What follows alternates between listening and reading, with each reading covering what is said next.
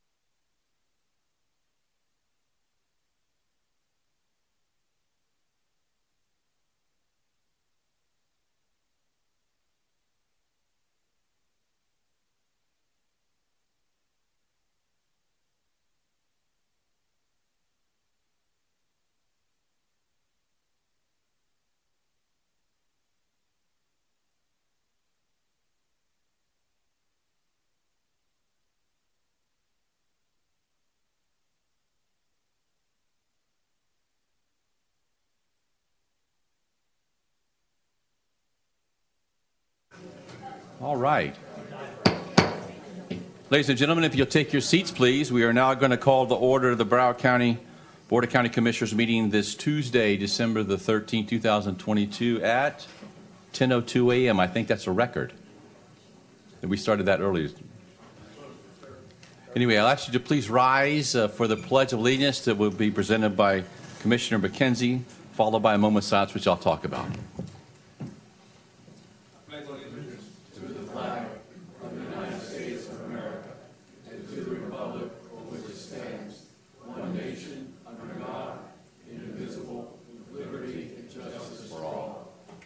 Ladies and gentlemen, if you'll please remain standing. It is customary that we observe a moment of silence to honor those notable persons from our community who have recently passed. So we're going to start with the commission. Commissioner Rogers, you have anybody to recognize? Commissioner Furr? Commissioner? No. Commissioner? Just want to just say that I want to provide just two unspoken prayers for a couple of our colleagues on our dais here today. So also want to honor all the brave women and men, of course, who are serving and continue to serve our armed forces both here and abroad, and thank them for their service. Let's have a moment of silence. Thank you.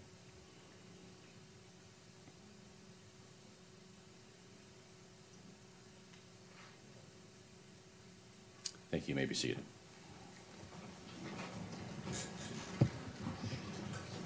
Again, welcome to our commission meeting this morning. Thank you so much for joining us, those in the audience here today. The music was brought to you by myself, and after Commissioner Ryan and I had a couple discussions about that. Let There Be Peace by Carrie Underwood, and Thank God for Kids by the wonderful Oak Ridge Boys. So today we have just one proclamation. It's going to be provided by Commissioner Furr. It's the Human Rights Day. I'm going to ask Ms. Ellen, is it Filer? The Vice Chair of Broward County Human Rights Board, to come join us, along with Dr. Eileen Davis-Jerome, who is also a board member as well. So thank you so much, ladies, for being here today. Unfortunately, Good morning. our Vice Mayor Rich is not here, so Commissioner Furr is going to provide the proclamation. Thank you all for being Thank here. you. Commissioner Rich was going to do this, and she's usually much better at this, but I'll do it anyway, since she's part of this. This is for Human Rights Day. Whereas Human Rights Day is recognized as the anniversary of the passage of the Universal Declaration of Human Rights, to remember and reaffirm the sacred idea that every person is created equal, endowed with inherent dignity and inalienable rights. And whereas world leaders and the United Nations sought to enshrine these inalienable rights into a universal declaration following the atrocities of World War II and the Holocaust. And whereas the UDHR, which is short for that, was drafted by representatives with different legal and cultural backgrounds from all regions of the world, and proclaimed by the United Nations General Assembly in Paris on December 10th, 1948, as a common standard for all peoples and all nations. And whereas the UDHR sets out fundamental human rights to be universally protected, which has since been translated into over 500 languages. And the UDHR is widely recognized as having inspired the adoption of more than 70 human rights treaties since its adoptions. And whereas the ideal of universal human rights inspires the millions who march, fight, and sacrifice for the innate liberties that every person deserves, and the courageous people standing up to abuses of power around the world, speaking out against violations of their fundamental freedoms.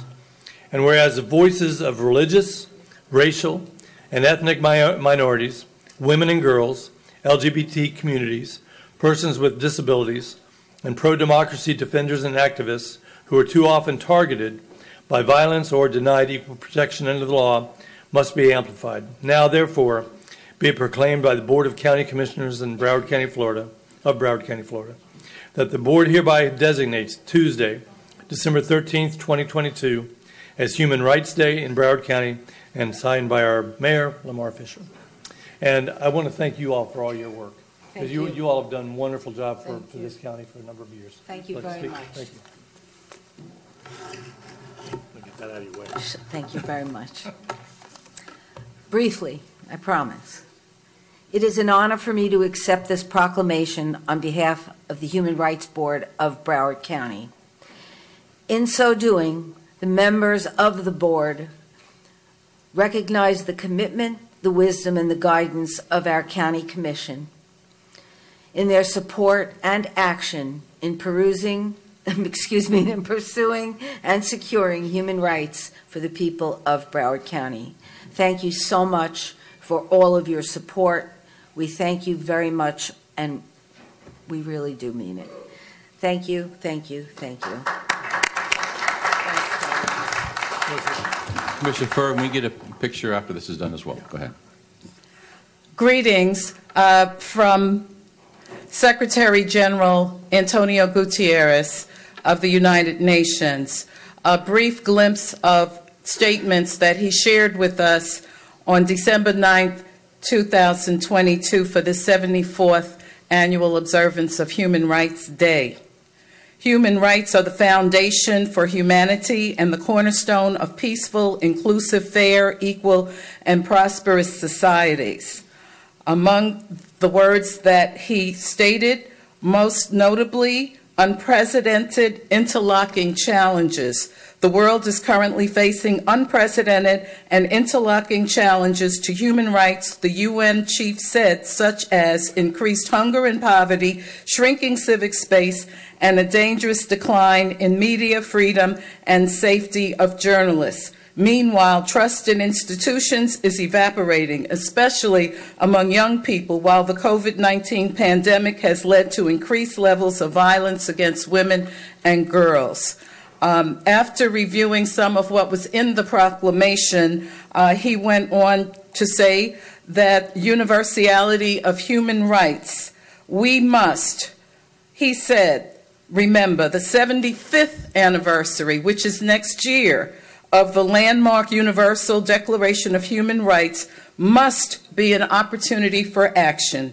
I urge member states, civil society, the private sector, and others to put human rights at the heart of efforts to reverse today's demanding trends. He said, on the Human Rights Day, we reaffirm the universality and indivisibility of all rights as we stand up for human rights for all. And as a proud citizen of Broward County, I salute the Commission and my county for all of our efforts in terms of thinking globally and acting locally. Thank you. Thank you.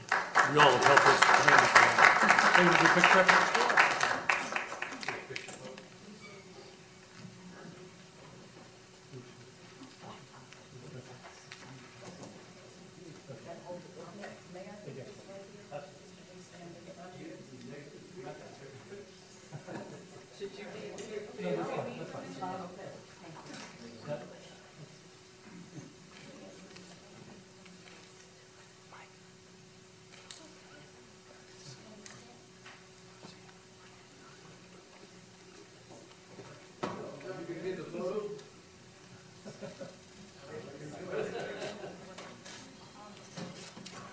By the way, Mr. Mayor, I'm here. I was going to check on you. Thank you very much. Thank you. Oh, one more? Okay. Thank you so much. Thank you. Out of the picture. Thank you. Thank you so much. Thank you so much for the proclamation. Thank you. Thank you. Thank you. Thank you.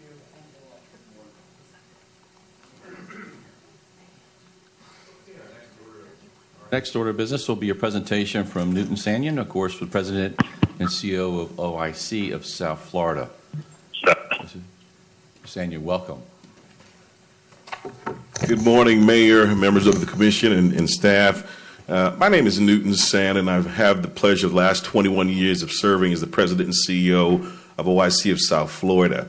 You know, I take no credit for the mission and vision of OIC. We're established in 1964 by the late Reverend Leon Sutherland, who just believed a job is the best social service in the world.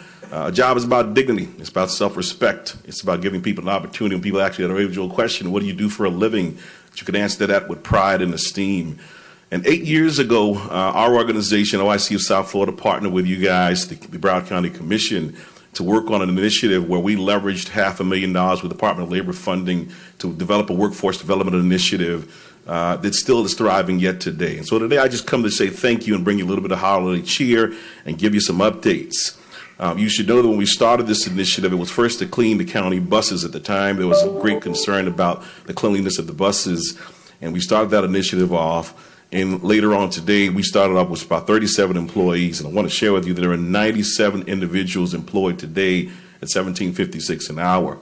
That's 97 meals and families who are fed that you may never ever get to see. That's 97 individuals who have on average 2 kids who get to model and see their parents get up and go to work every day. And so I know that you guys make a lot of tough decisions. Your job isn't easy.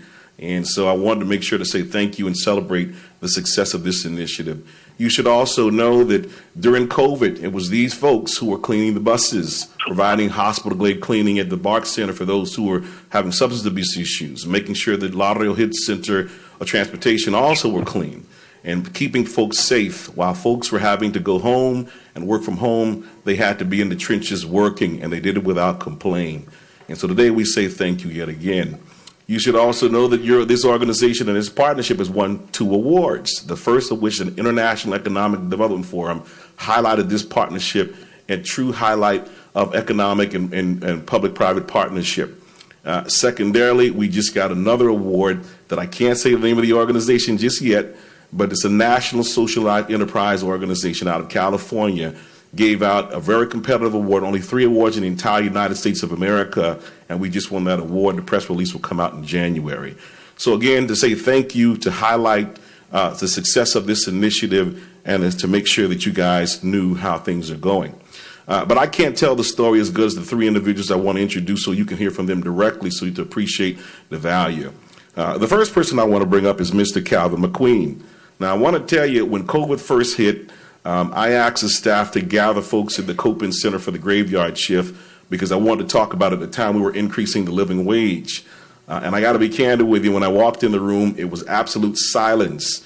And I think people were afraid because of COVID, and there were a lot of layoffs going on, that they were probably all going to be terminated. So I saw the fear and angst in their voice. And it was quickly they learned that not only were they not going to be terminated, but we're increasing the living wage per your leadership and giving a wage. And there was a lot of elation and tear. Some wanted to hug me, and there was a lot of COVID, so we didn't do too much hugging, but we were proud to do that. And so first up, let me have Mr. McQueen tell you what OIC and this partnership with you guys meant to him. Mr. McQueen?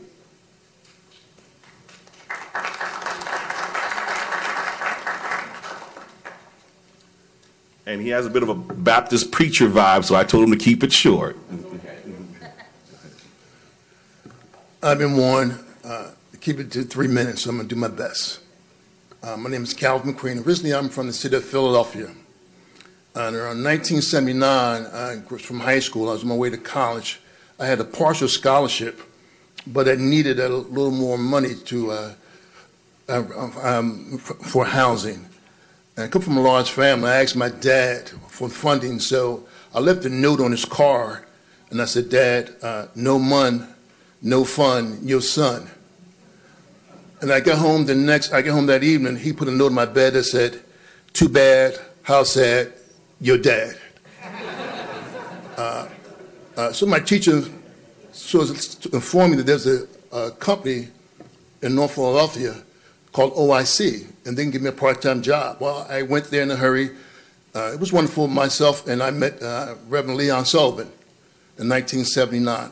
Not only did I get a part-time job, he gave me the difference in reference to attending college. And so 10 years later, well, 20 years later, I moved to Florida. My wife and I started a catering company, a food truck business. I said, "Babe, we're doing all right, but we need a little more money." She informed me that there's an OIC in Florida. I was like, "Are you kidding me?" That's where I started from. I came to OIC and started as a worker, from a site leader. Now I'm a supervisor of 25 to 30 employees. I want to thank you guys for what you've done for everyone, and more important, what you've done for my family. So I thank you so much. Thank you. That was probably about 2 minutes. Thank you. Next up, I want to bring up Miss Christina Davis. Come on up, Miss Davis. Now, I'll tell you, yeah, give her a round of applause. And so she started out working really in the lawn maintenance deal we had with you guys. And so people think women can't do that work, but she's gone on to transition to a lot of work with us as well. So, Ms. Davis.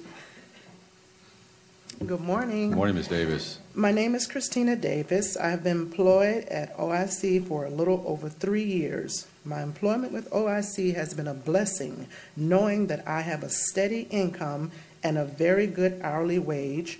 That hourly wage and that income has been beneficial to me trying to start my lawn service business. I have experienced many setbacks. It has been very challenging as a black woman in this industry. If I didn't have the steady income for OIC, when I fell, that was my cushion, I probably would have gave up a long time ago. So basically what OIC employment means to me is to keeping my dream alive of one day owning a successful lawn service business. So I want to thank OIC, and I want to thank Broward County, and I want to thank God for continuing and contributing to my success and others like me in my community that are trying to do something more than what we are doing today.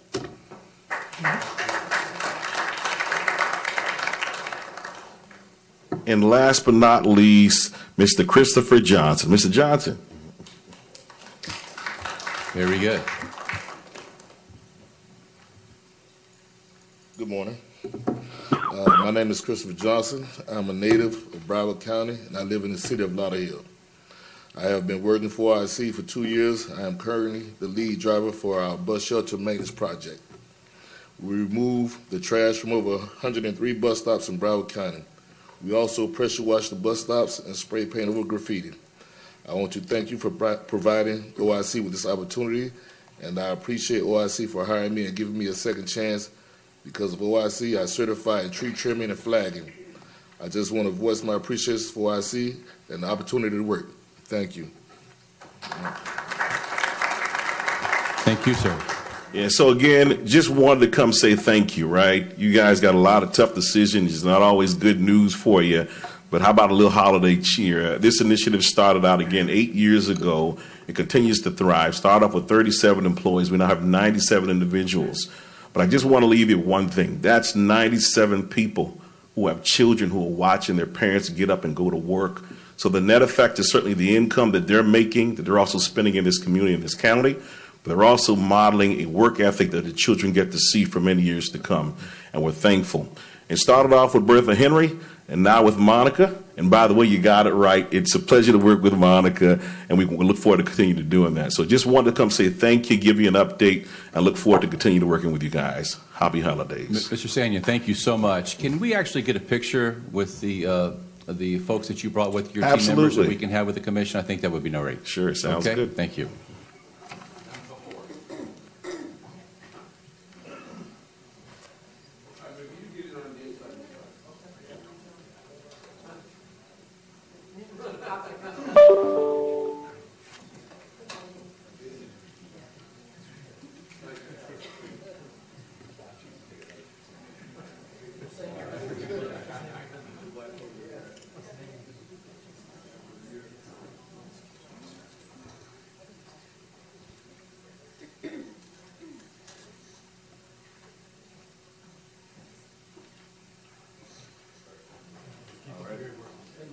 Good to see you, Mayor. Congratulations. Yes. Good to see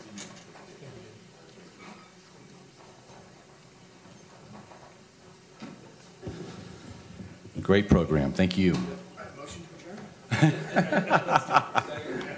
We are now under our Tuesday morning memo. We have our reading clerk, Georgina Rivera. Is that correct?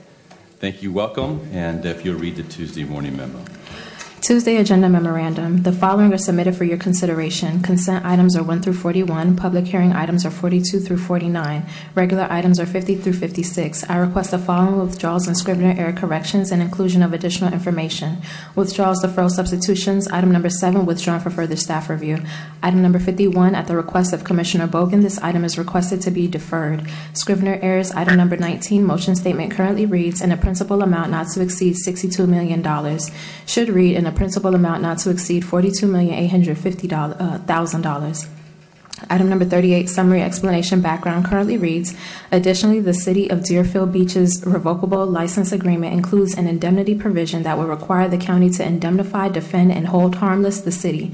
Should read, additionally, the City of Deerfield Beach's revocable license agreement includes an indemnity provision that would require the county to indemnify, defend, and hold harmless the city and the Florida Inland Navigation District. Additional information, item number 2, signature pages for motions A, B, and D have been received. The board's consideration of this item is based on the amended motion C distributed as additional material. Item number 6, signature pages have been received. Item number 9, signature pages have been received. Item number 25, the board's consideration of this item is based on information distributed as additional material. Item number 26, this item is listed currently under the BMSD portion of the agenda and should be listed under the Aviation Department instead. Item number 41, the board's consideration of this item is based on information distributed as additional material.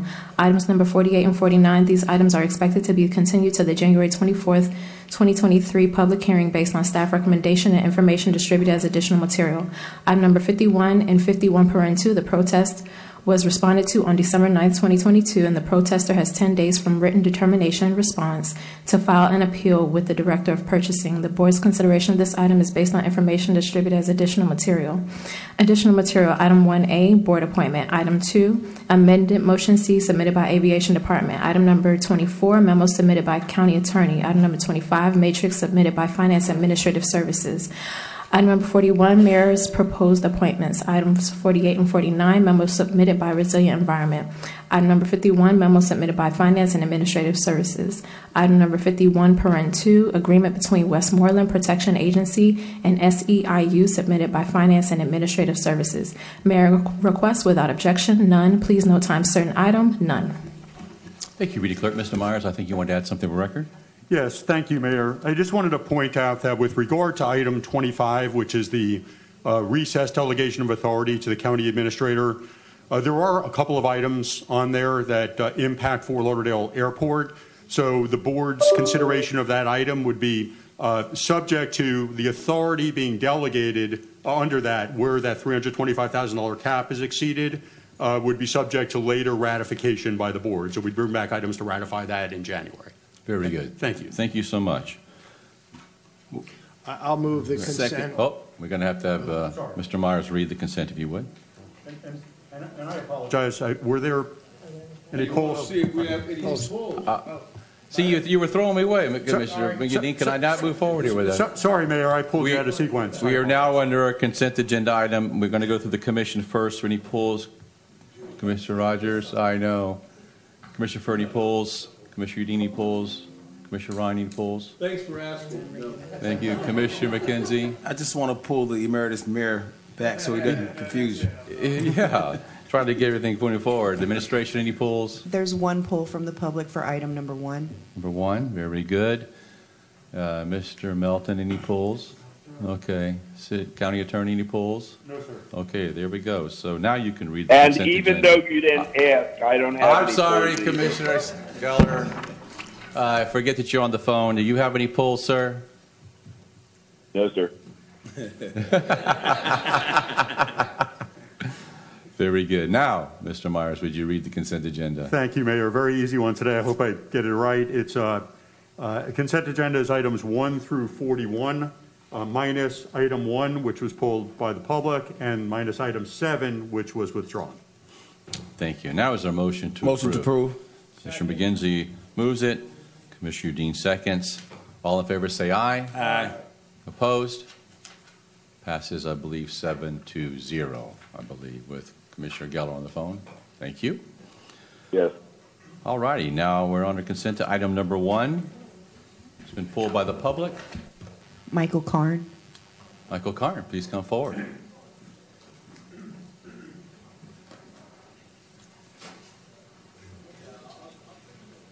Good Former morning, Mayor of Oakland Park. Good morning, Honorable Mayor.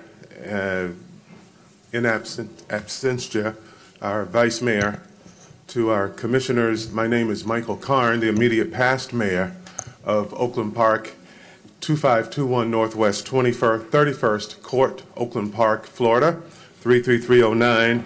The only place I could think of to insert myself into this agenda was to pull item 1. So I have nothing to actually contribute to item 1, but I wanted to come up and say congratulations to the mayor and to our new 2 commissioners, Commissioner McKenzie and Commissioner Rogers. If you will excuse this part of me, I found nowhere for general public comments.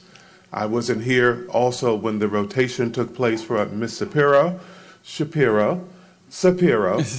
to be our new manager and our new deputy, Ms. Campbell. So I just wanted to offer congratulations and say thank you for the work that you do.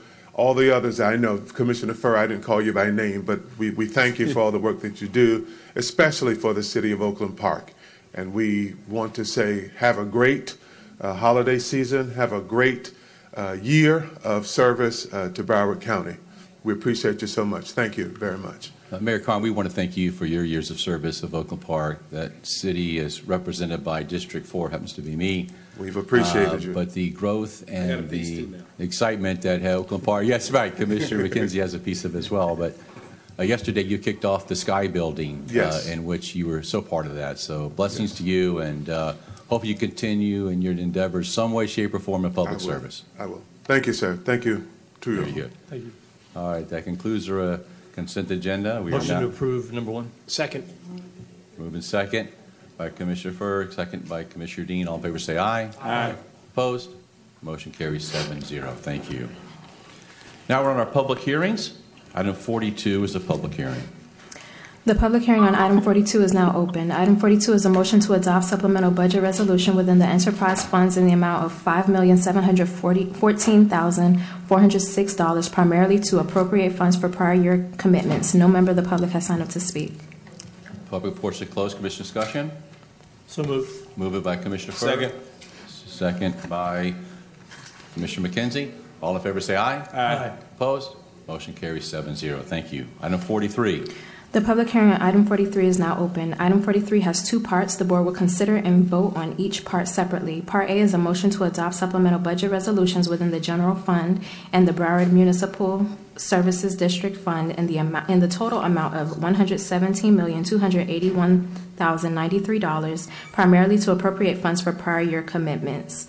Part B is a motion to adopt supplemental budget resolution within the County Transportation Trust Fund in the amount of $1,102,870 to appropriate funds for prior year commitments. No member of the public has signed up to speak. Public portion closed. Commission discussion.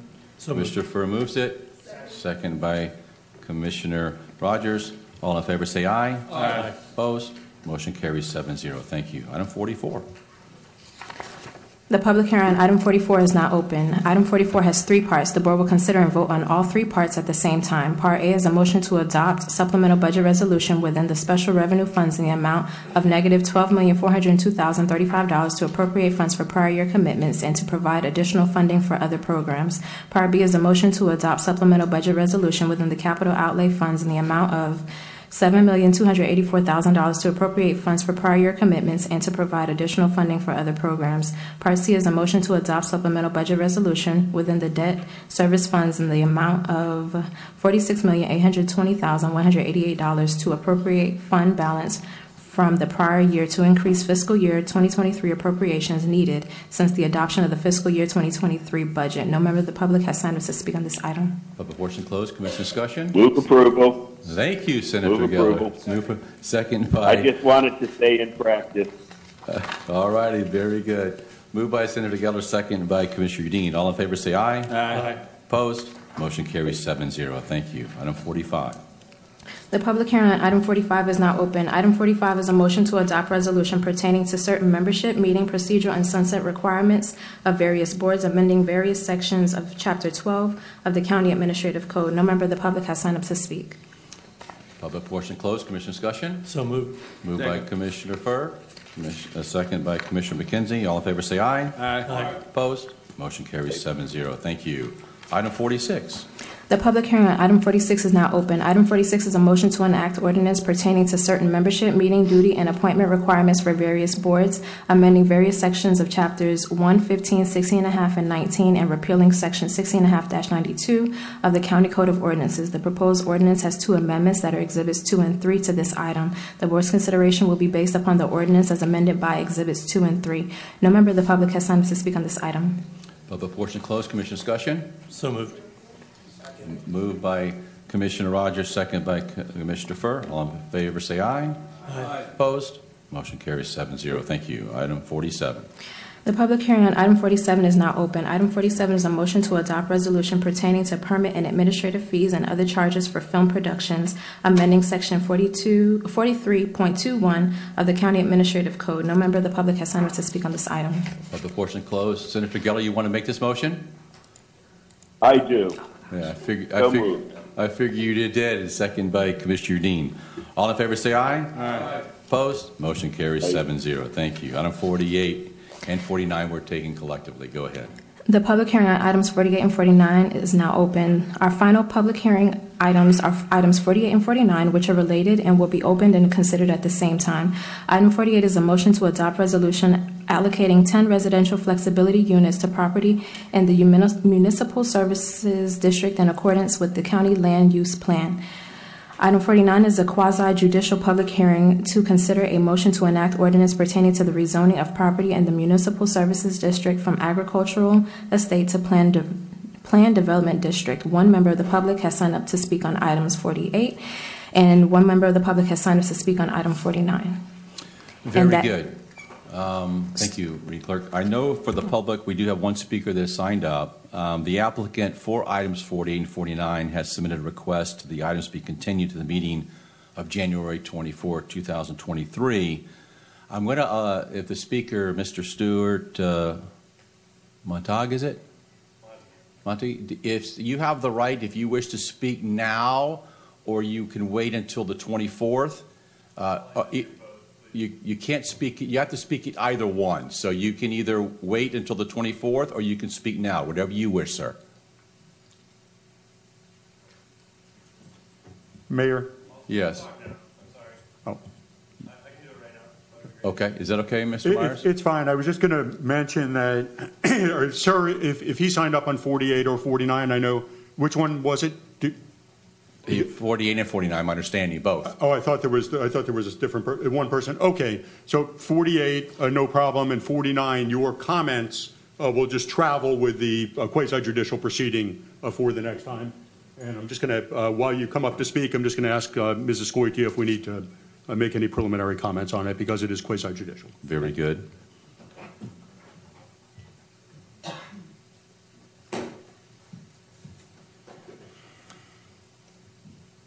And after the gentleman speaks, we'll be asking for a motion for the continuance. Go ahead. The Commission will accept personal testimony related to items 48 and 49, item 49 being a quasi-judicial item. The person wishing to provide sworn testimony must be sworn. However, it is not required to be sworn, but unsworn testimony is not assigned the same weight and credibility as testimony that is sworn. Attorneys licensed to practice law in the state of Florida are not required to be sworn unless they intend to provide sworn testimony. If you could indicate when you come up your name for the record. Please come forward, if you would. And whether you wish to provide sworn testimony. We just need your name for the record, sir. Hi, guys. My name is Stuart Montague, and I can be sworn. That's fine. Ms. Sapero, can you have Mr. Sworn in, please? Yes, we'll need to have someone from our records to come back up as we used to do when we were here, so give us a moment. Okay, we'll be waiting for the folks to swear this gentleman in.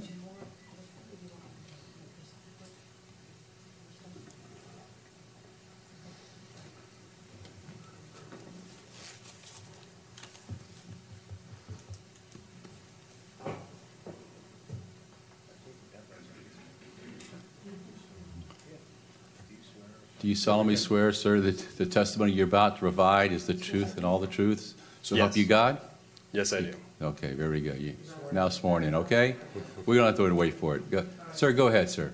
Thank you guys 3 for minutes to speak. allowing me to speak today. I am, as a member of the community, coming here to speak out against the rezoning plan for the 74th Street plot. Basically, we live on that street, and what the proposal is to put $15 million homes on a less than 5-acre parcel. Now, this area is an acre minimum parcel area, the whole neighborhood is, and every single person that lives in this community is against this. This is the 3rd time that I've taken off work to come to a hearing like this so that I can have my voice heard about this. So when we purchased our property, the seclusion aspect of it was a big part of it for us. We're also part of Broward County, and we have agricultural exemptions there. So we have a very small farm. We have goats and chickens, and we've built a pretty wonderful life for ourselves. We have milk from our goats. We get eggs from our chickens. We're very happy on our little tiny farm. They're planning to put 15 what they consider to be $1 million houses less than 400 feet away from my driveway. I have a 2-year-old son that we are very happy to have. And from what I've seen, the developers do not care about what the community needs. There are a few things that have already happened, like the demolition of the house that was on that property. The permits were pulled for that demolition, but there was no other codes followed during that demolition. There was no fence put up, and none of the residents within that area were told that there was going to be demolition happening.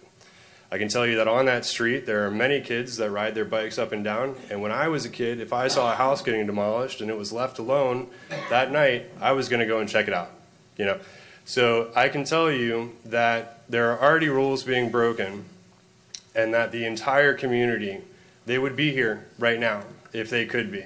But we've been playing this game of, you have to be here at a certain time. It's during a weekday where it's very hard to be here. I was fortunate enough to be able to call off work today, get our son to school as quickly as we can, and rush down here to come to a city, which is kind of out of my comfort zone. As you can tell, I'm not wearing a suit. I'm a farmer, okay? I manage a flooring distribution center that's been around for over 50 years. We care about family. And what I can tell you is that the developers, what their plan is that they're going to have an outreach program where they already tried to divide us into 2 separate groups. We will not be doing that. We will all be attending this on one day.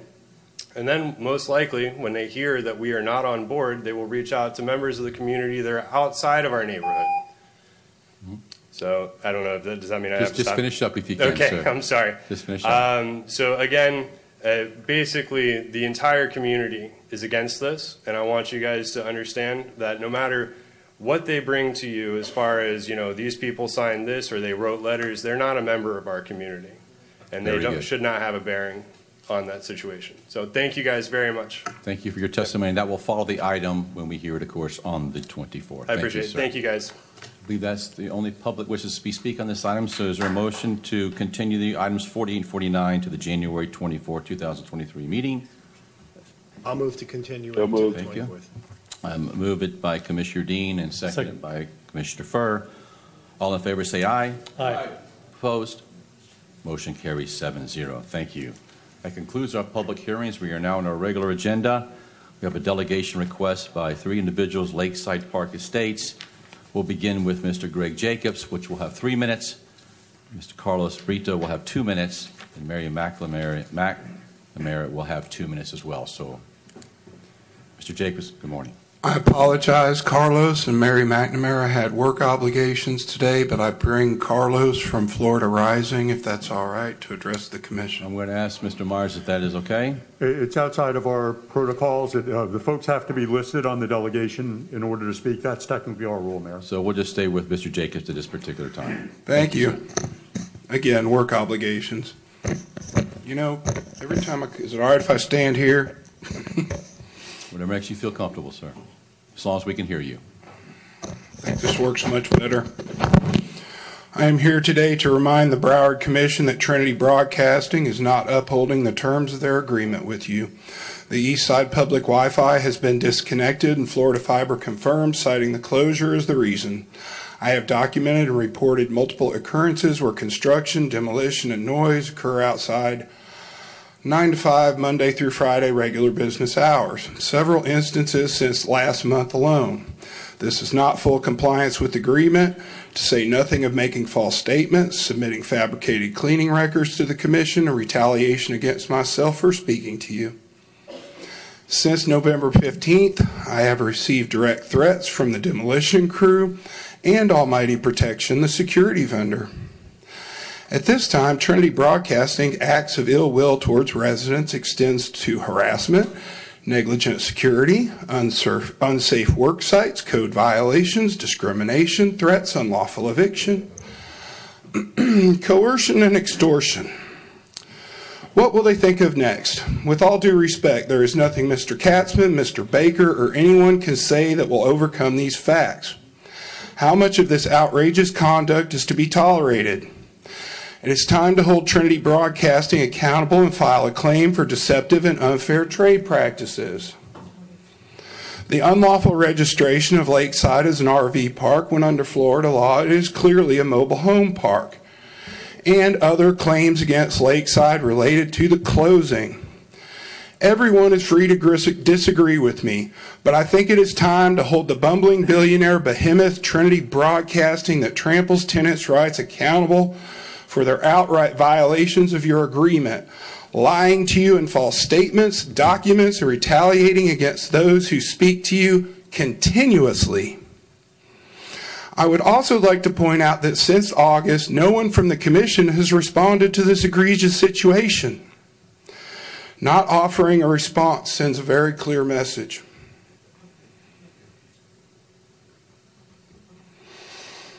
Again, I issue my query. Where is Mike Everett, the registered agent for Trinity Broadcasting and all this? Well, he's at the head of it. And where are Lori and Matthew Crouch? It is their church after all. With their personal net worth of over $20 million and the billion-dollar valuation of Trinity Broadcasting Networks, they can do a lot better than this for the victims of Lakeside Park Estates.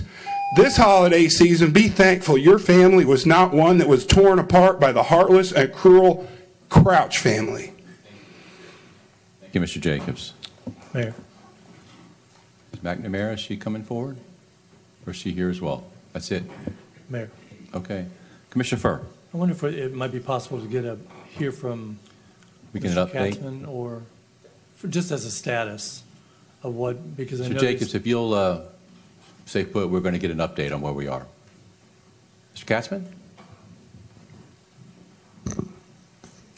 Good morning, Adam Katzman from the County Attorney's Office. So a couple weeks ago, I think there was a delegation. I'm not sure. Somebody's phone going off or music? Ms. Herod, your phone's going off. All right. So go ahead, Mr. Katzman. A couple weeks ago, we had an update, or we had a delegation here, and Mr. Baker from Lakeside, their attorney, updated you about the progress of the move out. So December 31st is the date for the Lakeside residents to move out. As far as I know, there have been incentive payments being made.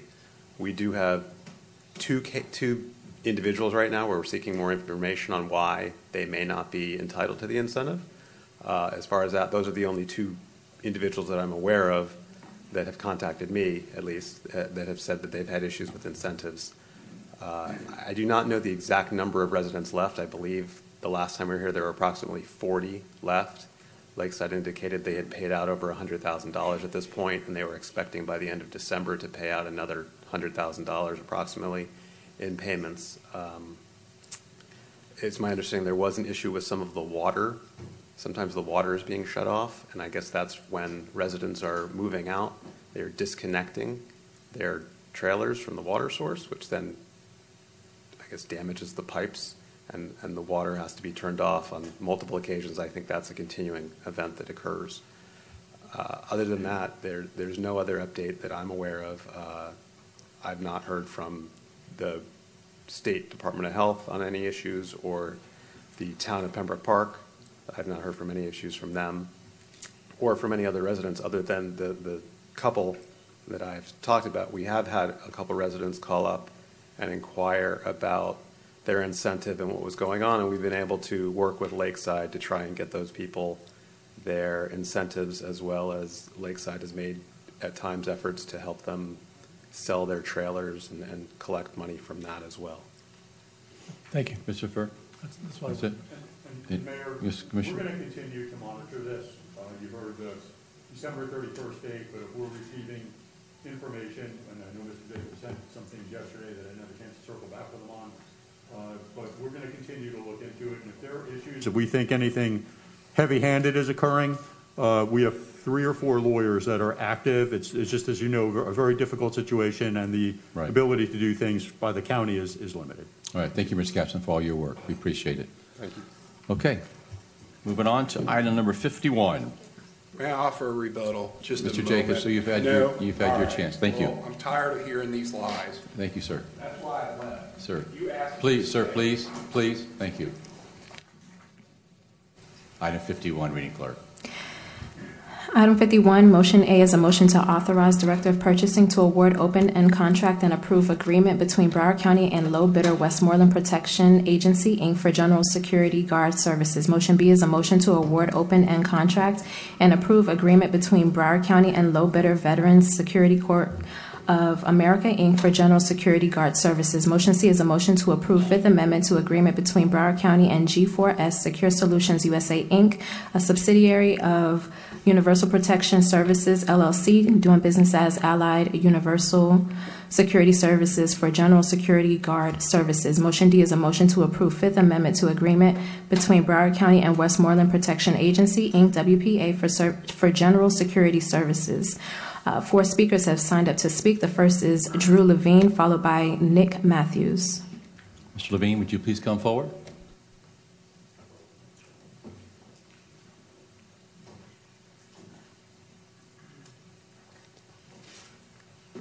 Mr. Mayor, members of the commission, thank you. I have a big ask for you today. For 31 years, I've been servicing Broward County as Wackenhut, as G4S, and now as the Chief Operating Officer for Allied Universal. We feel we know the county inside and out. We feel, more importantly, our people that service Broward Bus, the courthouses, all your other facilities, know this work inside and out, and we think we know it better than anyone else. My big ask for you today is to consider this process. We protested the process, and that process the protest was denied. However, I'd just like you to consider for a moment, when Allied Universal bid this contract in 21, it was a 2-step process. One was a technical ranking, the other was a cost ranking. We scored number 1 in both those processes, both technical, and we were the lowest cost. At the same time, the living wage ordinance was being decided by this commission. So that was stayed, it was never awarded, and then it was put out again as a bid, as a ITB. And in that circumstance, we were not the lowest bidder. But what we did do in the first go-around was give you our lowest potential responsible markup, because this is really a wage, benefit, and markup bid. And we had won, and then when the living wage came out, it was recompeted again. We feel that our lowest markup was then exposed and put us at a severe disadvantage. And why I am asking you to again take a look, you have 3 widely crazy prices.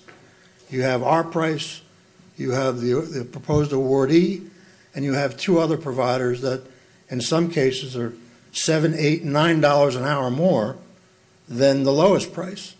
So there is inconsistency in this process, and it's for the same security officer, whether it be at the library, whether it be at Broward Bus, whether it be at the courthouse, where we're protecting the sanctuary of the process, and there are thousands and thousands of weapons that are contraband that are caught every year. And as a security practitioner, my view is this needs a minute to better understand what the county's doing and to make sure you have the most qualified in every position you have, and the prices are in line. So we firmly believe that based on the two-step process, we should have been given the opportunity to negotiate, like we have in the past, any living wage change, because we were although not the awardee, we were the highest ranked and the lowest price. Thank you, Mr. Levine. Thank you. Our next speaker.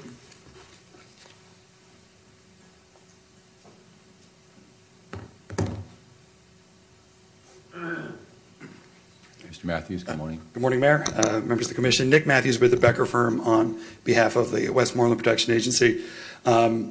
Yesterday, we were really encouraged to see this on consent and hoped it wouldn't be terribly controversial because the vast majority of the issues that were just presented to you were rejected and denied in a protest letter. Your staff did a very thorough job of reviewing that protest, and it was denied on Friday. But to kind of add to the staff's denial of that protest, one of the issues that was just raised was a concern for employees. I'm happy to report that Westmoreland Protection Agency has signed a labor peace agreement with SEIU.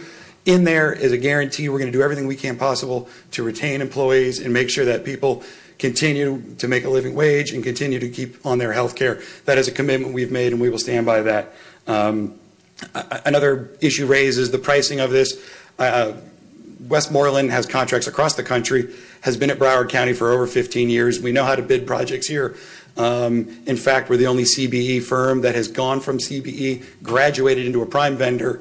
If anyone knows how to bid this in a way and keep working here and keep winning work here, it's someone who's gone through your CBE program. So they stand by their bid and their dollars on that. And the last thing I want to make sure Paul Spence from Westmoreland has an opportunity to introduce himself. One of the funky parts of this process, well, not funky, it's probably for the best, is there is a cone of silence. So as a commission, you've heard about this bid for weeks or months now, and the firm that was recommended by staff, vet by staff, came in with a really competitive price, has not been able to introduce themselves and at least tell you their story. I'm hoping that Paul will get up here in just a moment at least so you can put a face to a name and understand that this is a homegrown company. This is a veteran-owned, minority-owned company that has done right by its employees from the day one and will continue to do so. So rest assured, your employees that service the buildings of this county are in good hands. And that's all I wanted to say. There is no impetus for deferral or delaying. Please vote yes on the motion to award, I think it's A. Thank you. Thank you, Mr. Matthews. Next speaker. The next speaker is Pam Johnson, followed by Paul Spence.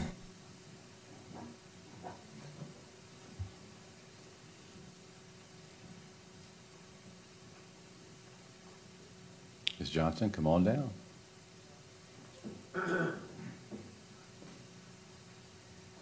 Good morning, Mayor Fisher and Commissioners. I'm Pam Johnson, Vice President for Westmoreland Protection Agency. And Westmoreland Protection Agency has been providing security services to the county since 2007. Actually, we started, thanks to Mr. Drew Levine, when we became a subcontractor for the Wackenhut Corporation. We went on to become a CBE for the county and successfully in 2017 graduated the CBE program.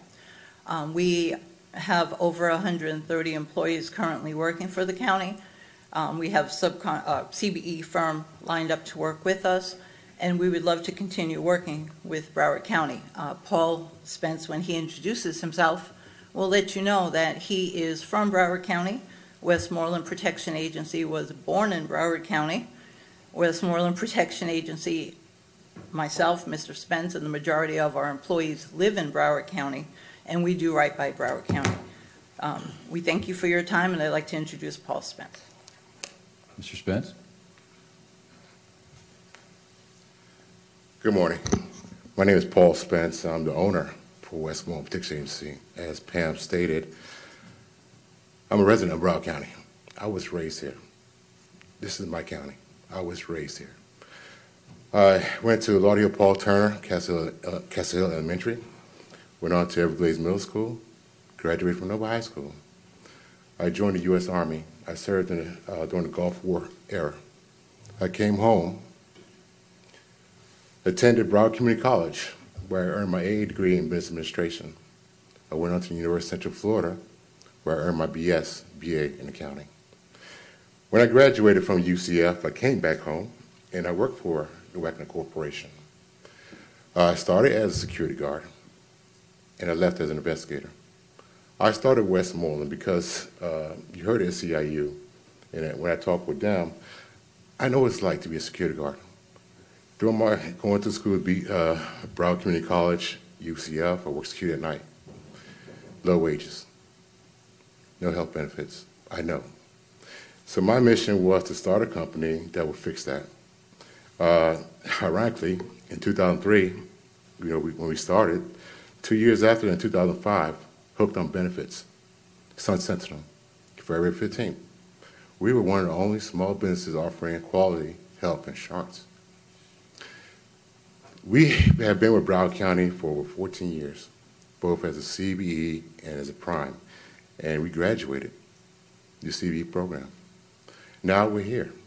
We are here.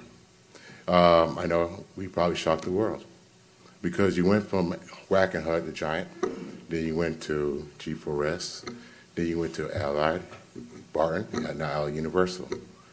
The small CBE Broward County firm beat them. That's why we're here. It's a privilege and honor to have served Broward County. I hope to continue to serve Broward County. Again, this is kind of personal for me. To me, my family's watching. I'm from here.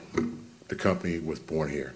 I consider Broward Health, which used to be known as the North Broward Hospital District, to be the mother of Westmoreland, because that's where it started. The opportunity happened at Broward Health.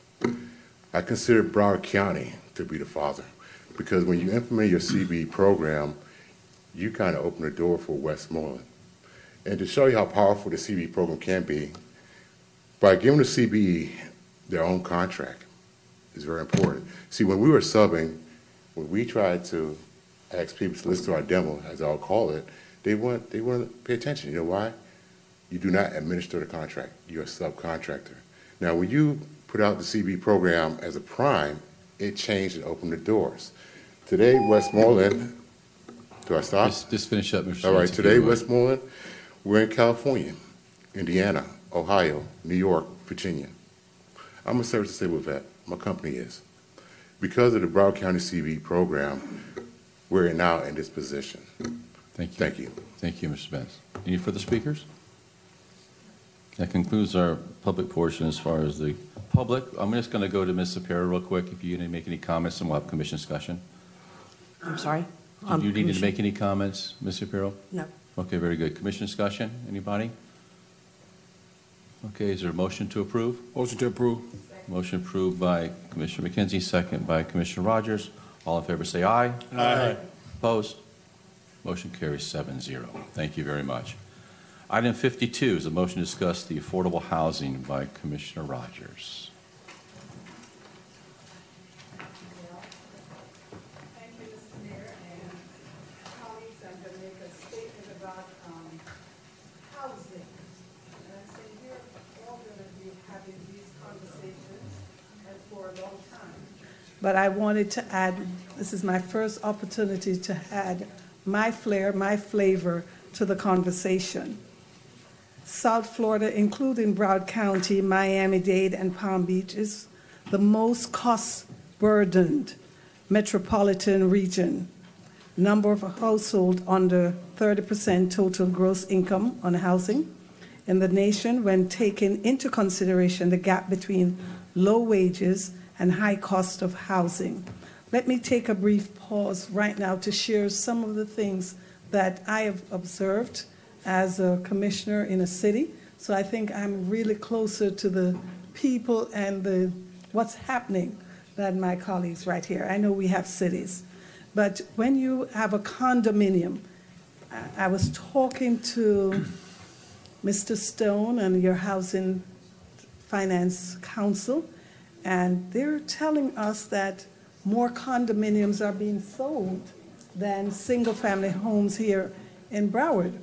And you're wondering why. Then I have to be concerned because I know the condominiums are not being managed the way they should. The maintenance companies are not being held accountable. The board members are challenged. They are refusing to allow for the community at large, even when you are approved and you're qualified and the banks have approved you, a board can decide not to accept your application. So we are talking about, when we are looking at housing, there are other actions that are creating the problems that we are having here in Broward County and throughout the country. When you have a mortgage product, like the reverse mortgage, that really ties the ends of the vendors, you can not qualify for the minor home repair program if you have a reverse mortgage. I don't know how many of you are aware of that. We need to take those items and those concerns into consideration. I know we have contracted with FIU to do a study, but if we are not dealing with certain issues and talking to the people, I'll always ask, when you're doing your surveys and your studies, are you actually talking to those that were impacted? Do you know how many have gone through your housing programs and yet still cannot find a home here in Broward County? How that is impacting your workforce. So I'm going to be,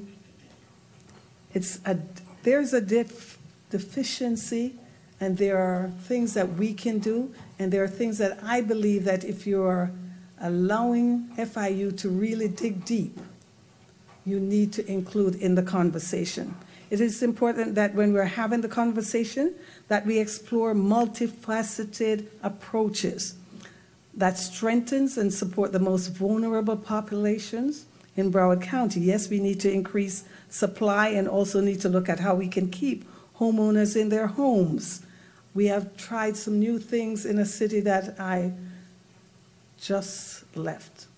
And I think we can go to that city and see what we are doing to help our seniors stay in their homes, because they are on fixed income. So if that is not being looked at by FIU, then that is also a problem, creating another problem. We have to look at our seniors. They're getting older. Some do not have family members looking out for them, so they are stuck. And we have to see, can Broward County Housing purchase some of these properties that are being vacated? Or we need to monitor who is buying these condominiums in our communities to make sure local, those that reside here for a long time are able to purchase home. We need to look at what Canada has done, the restrictions, and I did mention that, I can't remember to whom, that we look into how Canada's dealing with their shortage in housing, how they have decided to limit investor purchase. I'm not saying we should not include investors, but we have to truly look forward and know what is creating the problems. People are still going to be coming to Broward County to live, work, and play. So we have to make sure we have the infrastructure in place for them. I'm excited about tackling this issue of affordable housing, and through collaboration, Mr. Mayor, conversation, and a focus on communities, true focus on community, true focus on creating a resolution and changing the direction we're going into, I know we can make a difference. So I just wanted to put that on the table. Housing will be one of those issues that I will be following and sharing my thoughts on. And I thank you for listening. And Commissioner Rogers, you have multiple champions up here on this dais when it comes to the affordable housing opportunities, and Mr. Stone is doing an amazing job throughout our community, throughout our county too. So we welcome new ideas, we welcome new opportunities. Continue to share those with us as we can kind of dissect those and maybe make things better and continue to be better, because it is a #1 problem here in Broward County. So appreciate you on that. Mr. Mayor, can Yes. I make one? Sure. I did ask Mr. Stone to look into what Canada has done. I don't know if he does have any response. Mr. Stone, did you have any response yet as you looked into the Canada issue as far as housing affordability? Mr. Stone, thank you.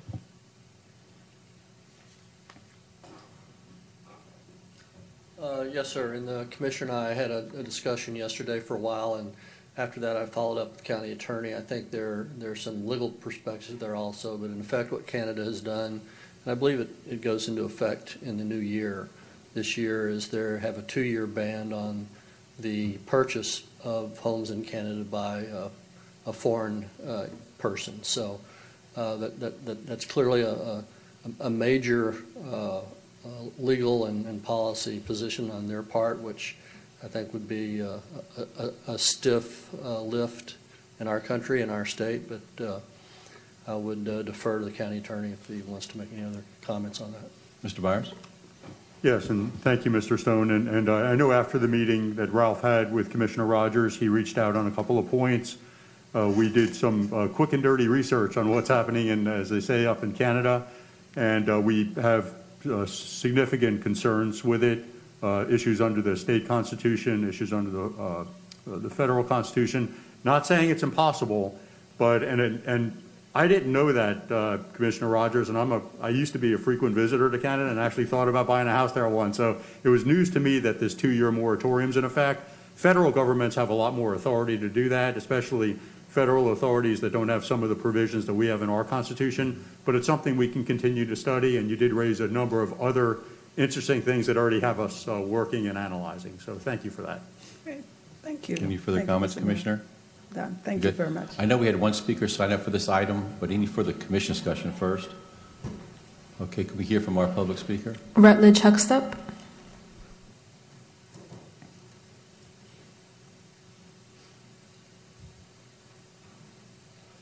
Mr. Morning, all. How are you guys doing today? I'm sure you guys see my face quite a lot. You always ask yourself, what is this guy doing here? So what I'm going to do is first request that in the future agenda, you guys give me some time to give a proper presentation. Affordable housing, what I do is connected to that. We do affordable housing every day. You said condominiums and things of that nature are being sold. We're going to start building more and more apartments. When it comes to affordable housing, we're not doing what we can. I'll just be honest with you. Commissioner Michael, you said you care about people's safety. We're not doing enough, and I'll explain why. They have a program called Section 3. We don't implement it enough. What is Section 3? It allows people to hire in that community and the projects. Prime example, we're related in South Miami. I put a program together. We hired 40 people in the community, got them trained, got them OSHA certified so they can work in the community, pay taxes in the community, and change their life. What are we doing to keep them out of affordable housing? It's easy to build places to put them there. Financial literacy, they're stuck there. No education, no home buyer education, nothing about their credit. Another problem, like I said, OSHA.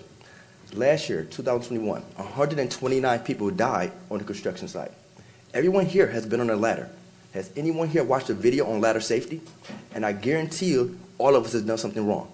Last year, a 19-year-old with 2 days on the job fell to his death off a ladder here in Florida, South Miami. The gentleman, 46 years old, he got OSHA trained in 1970. He got killed by a crane last year, right here in South Miami. Right here in Florida. Broward. Let's be more recent. A gentleman, 52 years old, fell down an elevator shaft. No OSHA training. 10 hours, 30 hours. It's simple math, but we're not implementing it. We say we care about people's safety, but we're not doing enough. It's not mandated here in Florida, and there's so much development, so much opportunity, but we're not sending our fathers home, our sisters home, the right way. It's a shame where you got to say, I may or may not see you because I'm going to work today. I went to a job site. I research all the time.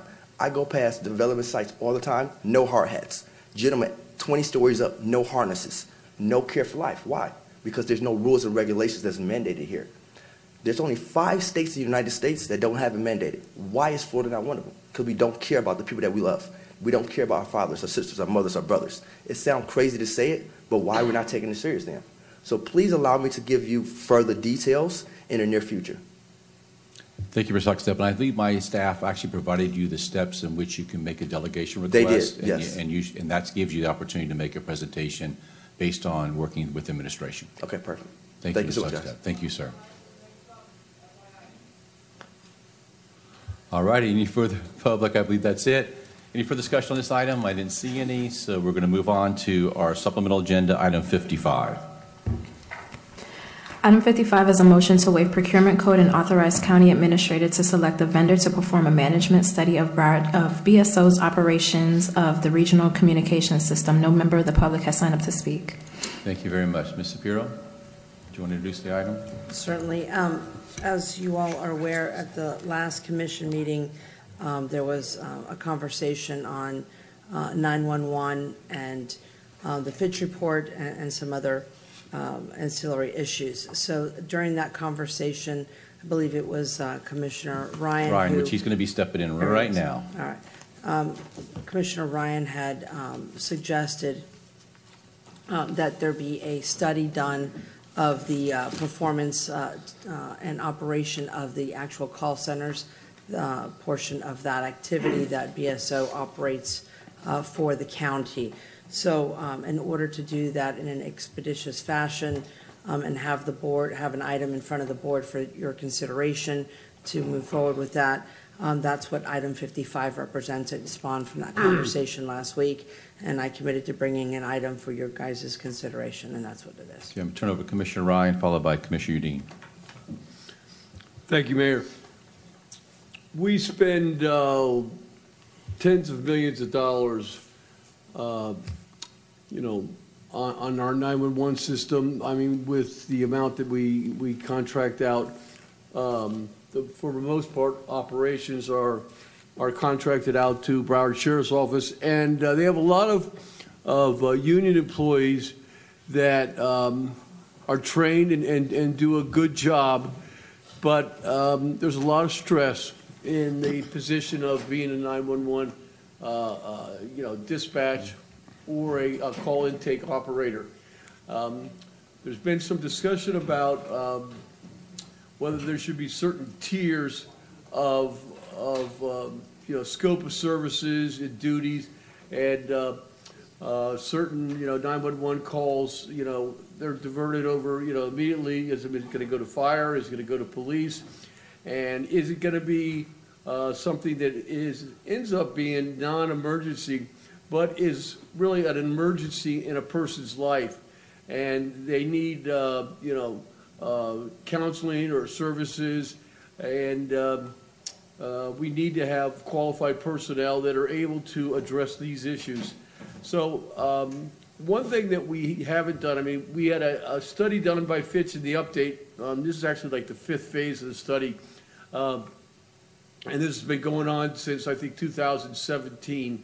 It was a lot of data, a lot of facts, but a real high-level management analysis was never really performed. The interaction and the dynamics of the upper management persons and how they deal with the 911 operators and the supervisors is something that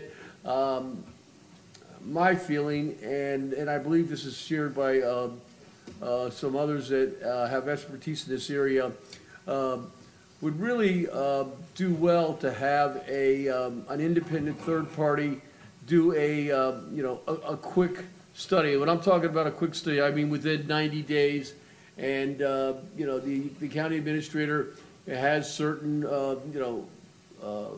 restrictions on how much can be contracted out, without a competitive bid, and within those confines, I think this is a large enough issue. It gets enough attention, both politically and certainly from a public safety perspective, that I believe it warrants this type of a study. I think it will do well for the county, and the county has really, been involved in the infrastructure and the security components of it, for some time, and for the county to be willing to say, listen, let's take a look at our own selves, and not just who we're contracting with. I thought that was really a refreshing take from the county, and one that I think that we should take advantage of, and and direct a high level world-class business consulting organization to provide those services for us. And there's a couple of them that I mentioned that are the largest in the world, and they deal with contracts with the United States Department of Defense and huge both governmental entities, and also with some of the largest Fortune 500 companies in the world. They've got a proven track record of good results in management studies, and they get the results that we need.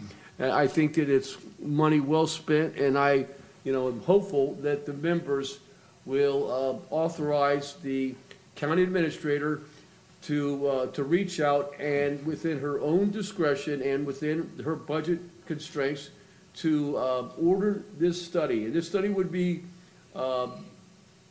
contemporaneous and run a parallel path to the work in various areas that were actually outlined in detail by by Commissioner Udine on how we can adopt the latest in technological improvements, and how that can be integrated into a better system. But there's a person component that I think really needs to have that kind of like independent and fresh set of eyes to provide some recommendations on best practices that I think will do well for this county. So with that, I in earnest, ask for your favorable consideration of the item. Very good. Commissioner Udine? So my comments on this, and I could agree with that, just not right at this time. And the reason that I say that is I think it's a good idea to do this, but I think we need to at least quantify what we've done as far as the resources that we've put in with the people component at the sheriff's office who are contracting with us, and with the technological improvements that we have to make in the system. So Fitch was the expert on this. And I think that once we can get the technology in place with the Viper technology so that they can do the pinpointing of locating where people are, and the technology that does the automatic callbacks, which is a huge, huge burden on the people that are sitting in those rooms, when we can make those improvements, I think that you're going to see the issue of the morale of the employees start to improve. Couple that with the dollars that we've recently put in. I think Commissioner Furr probably brought it up last go-around when we talked about the resources we put in there.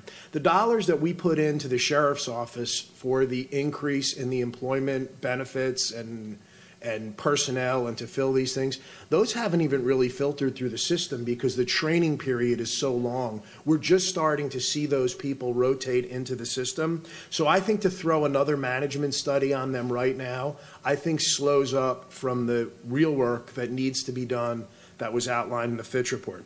That's the first point. The second point about it is the employees of that group and the stakeholders that are involved with that are frustrated because of the quote-unquote bureaucracy.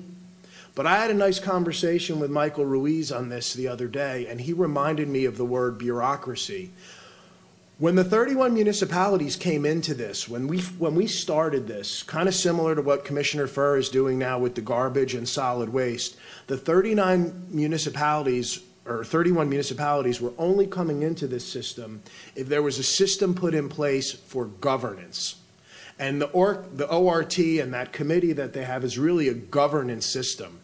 And I don't like how long that some of this takes, but when the city of Lauderdale Lakes wants to do something and the city of Pembroke Pines wants to do something different in that umbrella, there needs to be a governance system that determines this.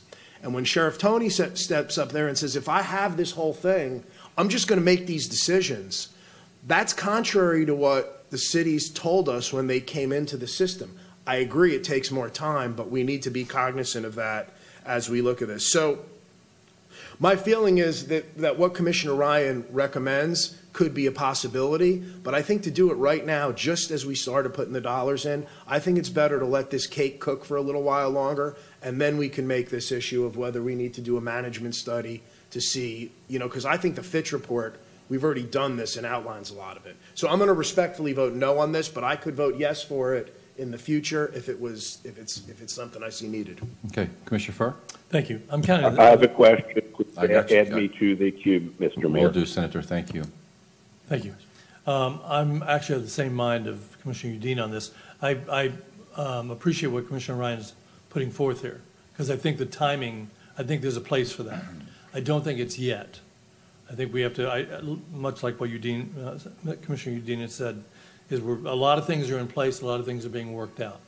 The Fitch report is still just a draft, and we're waiting to see how these other things go. The one part I wanted to add on this is, if we're going to be doing a management study, is, I think we need to work with the sheriff on this, because this is a partnership. And if it's kind of like asking someone to look over your shoulder if you're doing that. But this needs to be one where everybody is on the same page with it. There needs to be somebody saying, I want you to look over my shoulder. You know what I mean? Because I want to make it better. And when he does that, and when we do that, I think we need to go into it with that kind of an attitude. Not like it's somebody looking just to find a gotcha, but a real bona fide partnership effort. Let's do this together. Let's find somebody who can show us how to do, the best practices and everything. That's the attitude I would like to go into it with, because I think it'll make for whatever suggestions come out of it more amenable and more willing to take part of that. So I think there's an attitude part of that we need to consider. I like Commissioner Ryan's idea. I'm gonna vote no to do it right now, but I think its time and place is coming. Very good. Senator Geller? Thank you, Mr. Mayor. Kind of a question, I guess, for the county administrator. I tend to agree with what Commissioner Udine was saying, as well as Commissioner Furr, but I'm trying to get a handle as to what the full scope of this management study would be. I want to make sure if we are doing something, we're not just duplicating what Fitch did. Are we talking about this study would be for purposes of deciding who's going to be running it, whether we're changing the method, or is this an internal study that we're looking at?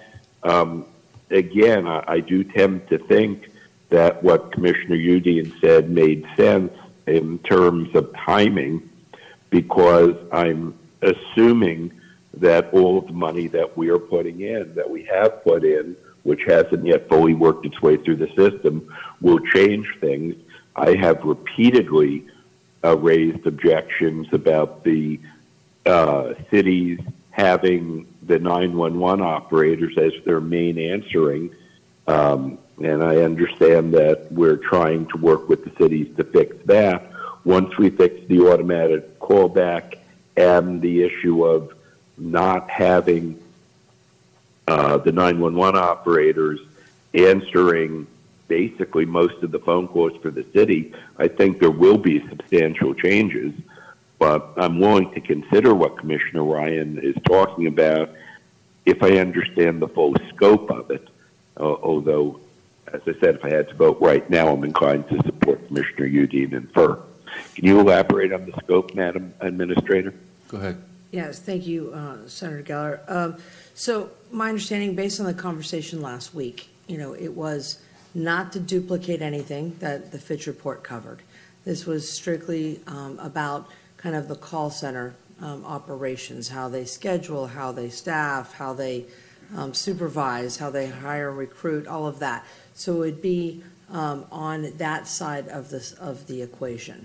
And to Commissioner Furr's point, it certainly would need to be something that is done in collaboration and cooperation with the sheriff's office, because they're his employees in that operation. That being said, I wanted to bring this forward because I think that there could be some merit in doing this, and it's just a matter of if you have the will to do that as a body, then we certainly would be working with the sheriff on this. It would not be done unilaterally, because we could not do that in a vacuum. So, follow up, Madam Administrator,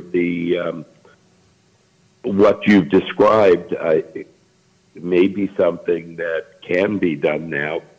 Do you have an opinion, and you don't have to have one, but with the limited scope that you're talking about, Is that something that we can do now, or would it be better, in your opinion, if we waited until we've eliminated the issue of, again, the cities using the 754 help as their main telephone number?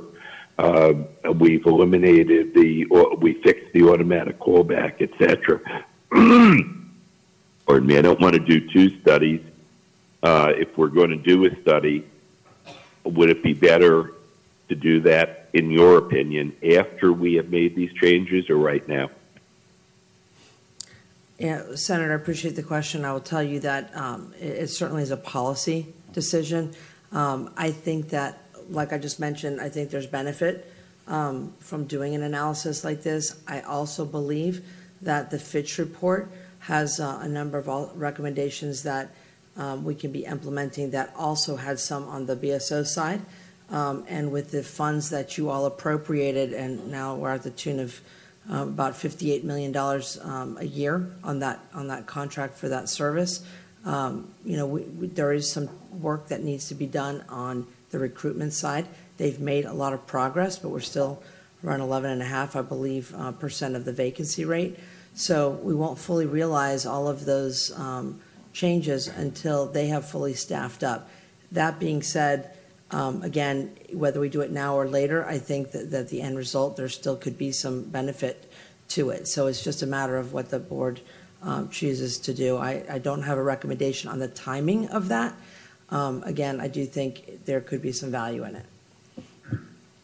Mr. Mayor, based upon the colloquy that we've had, I tend to agree with Commissioner Udine and infer that this would be better done, the study should be better done after we've made some fundamental changes that we've already discussed that are underway, because otherwise I think we're going to have to do it again at the conclusion of these studies, at the conclusion of these changes, such as the callback and the changing of the city's practice. Therefore, I agree with Commissioner Udine and Fur on the timing. Thank you, Senator. I don't know if any further discussion on the commission level. I just want to make a quick comment. I had come into this meeting supporting this item, but listening to the commission discussion, maybe the timing is really not there quite yet. So I'm counting that we can't get to 5 right now, so I don't know if we want to. Commissioner McKenzie, do you want to say a couple of words on it? I just basically want to respectfully push it to a later date so that it doesn't impact anything we're doing right now. If it's okay with Commissioner Ryan, that we do that. I know you have spent time in your thoughts, and I don't want to disregard that, but I would like for it to move forward, and if need be, we intercept it at a later date. Very good. I got Commissioner. Yeah, if it appears that the study is duplicative in nature at this point, then I wouldn't be in favor of it. But I saw it actually being approached from a different outlook, and perhaps, I mean, right now the majority of the commissioners are not there. So if you want to wait a few months, but I don't know that we're going to see the type of changes that are really substantive unless we're able to look at a different some different options on how management would deal with the employees under the myriad of various scenarios and circumstances. I think it's too much like kind of like an in-the-box thing that, well, if you have this technology, if you have this equipment and you work these hours, and we have sufficient number of personnel, we're going to get the job done. And I think there's more of a quantitative analysis that I'm not sure how you go about it, but I know that companies that do these type of management reorganizations and look at this whole interaction between management and the workforce. There are certain dynamics in there that I think that are encountered in the business world that I think would adopt themselves well to these call centers. And so these type of national organizations I think have probably had interaction with other organizations that do call centers in other large metropolitan areas and things like that. So I'm sensing that the board doesn't want to do it now. So if you just want to keep it open-minded, we can come back and look at it in a few months. I mean, if somebody announces we're really making a difference here, and they have some tangible data that will support it, then perhaps the study will not be necessary. But I don't sense that to be the case, and I guess from what I'm hearing, I'm kind of resigned to wait a few months and then picking it back up. Okay. Commissioner Furr? Thank you. Yes, I mean, I do think that there's a few things that I want to see what happens with it. I want to see what happens with the dealing with the alarms. I want to look at what's happening with the video. I want to see what's happening with staffing. I want to see what's happening with the diversion of the non-emergency, and just see if that makes a difference by itself. So if I would be happy to make a motion to continue this because I don't want to vote it down. I want to see this. I probably want to see this happen at a later date. So I don't know if you want to do a motion to continue it. And I'm actually thinking to like. the county Hold on. attorney, what would be the appropriate motion so that we don't take it up for a final decision this morning? You could either withdraw it or which is an administrative item, or it could just be deferred indefinitely and it can be brought back up when the timing is right. I prefer the latter. Yep. Okay. I have one more commissioner speak before that. Okay. Okay. Commissioner Rogers? Thank you, Mr. Mayor and colleagues. I'm listening to the conversation. I'm trying to have those memories come back from the last meeting and recognizing that there were things that specific that we identify that is currently being done. We heard about drop calls and what can be done to address those. We are hearing there are numbers of people that are being hired and they're being trained. How long is that training going to be? All of that, when you bring in someone new to evaluate, they have to evaluate and they must take into consideration some of the things that were addressed, things that were found to be defective and not being what we wanted to be. They need to look at what we did and how that is working. So I am in support of deferring because when you put something new in place, you have to check to see if it's working. And this would be that opportunity to do so. So Thank you, Commissioner. that's where I stand. Thank you. So, Commissioner Ryan, you just want to make the motion to defer indefinitely until we look at it in a few months and bring it back? I'd make that motion. For a second? Second by Commissioner McKenzie. Any further discussion? All in favor say aye. Aye. Opposed? Didn't hear from Senator Geller, so I'm assuming it's a 7-0. All right. It is. Thank you, Senator. Item 56. Okay, thank you. This is really more of an informational item. Let's let her introduce the item. Oh, I'm sorry. Okay, that's okay. Item 56 is a motion to discuss status of ongoing activities of the Solid Waste Working Group, a draft scope of services for a regional solid waste and recycling master plan, and the status of the proposed interlocal agreement. There you go. Commissioner Furr, go ahead. Very well done. This is more of an informational item, but I did want to bring back to the Commission what has happened since the ILA was brought here, and the majority of the Commission had numerous issues with it. I had numerous issues with it. So it went back to the Solid Waste Working Group. And when it went back there, they recognized what this Commission had said. They weren't happy with the veto, which I wasn't either. And one of the reasons that veto, that we had been insisting on the veto, and I'm looking at our legal group that's been part of this, was because we knew that there probably needed to be a master plan on the front end, as well as a facilities agreement. Given that, at the very next meeting, the Solid Waste Working Group regrouped, and the first plan of action was to let's put out a scope of services of what a master plan would look like. So we asked our solid waste department as well as legal to come up with that in 30 days, which is pretty quick. It's pretty quick. And they rose to the challenge and they got there. What you're doing, you're seeing the scope of services for that. And they did a great job of it.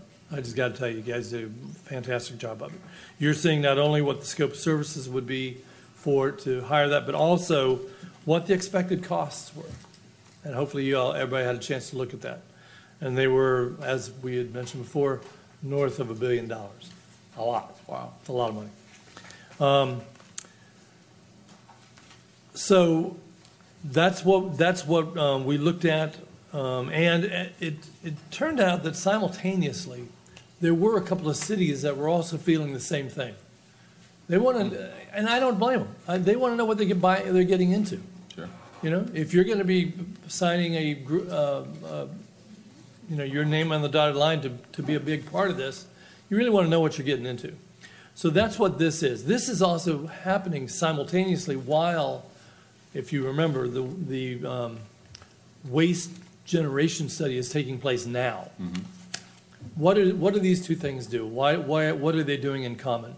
The waste generation study is currently figuring out how much waste there is, where it's coming from, and how much is coming from residential, from a trailer park, from commercial, from all these different things. This part is the overall, how would you deal with all of that waste? Together, what they do is figure out what the assessment would be to help pay for all this. And, this is not talking about governance structure. All this is talking about is how you would deal with the garbage, dispose of it, okay, and where that might go. Where might those transfer stations be? Where might there be a recycling facility? Where would you do a glass recycling? Is there room in the equation to be working with other counties and doing all this? So at some point, we're going to want to put this out and find out, because they need to go together. Like I said, we already have the WSG happening, the Waste Generation Study, WGS. This is going to need to go out, and this is not cheap all by itself, but we have budgeted for it. I think we asked for that in the. I'm looking at you. We did for the waste generation Right. and the waste composition study. All right. This is going to be, regardless of what the governance structure is, this needs to be done. Because even, if we ever decided, if for whatever reason the ILA or the intergovernment wasn't working, we still need to do this. Mm-hmm. So regardless, we're gonna need to do this study.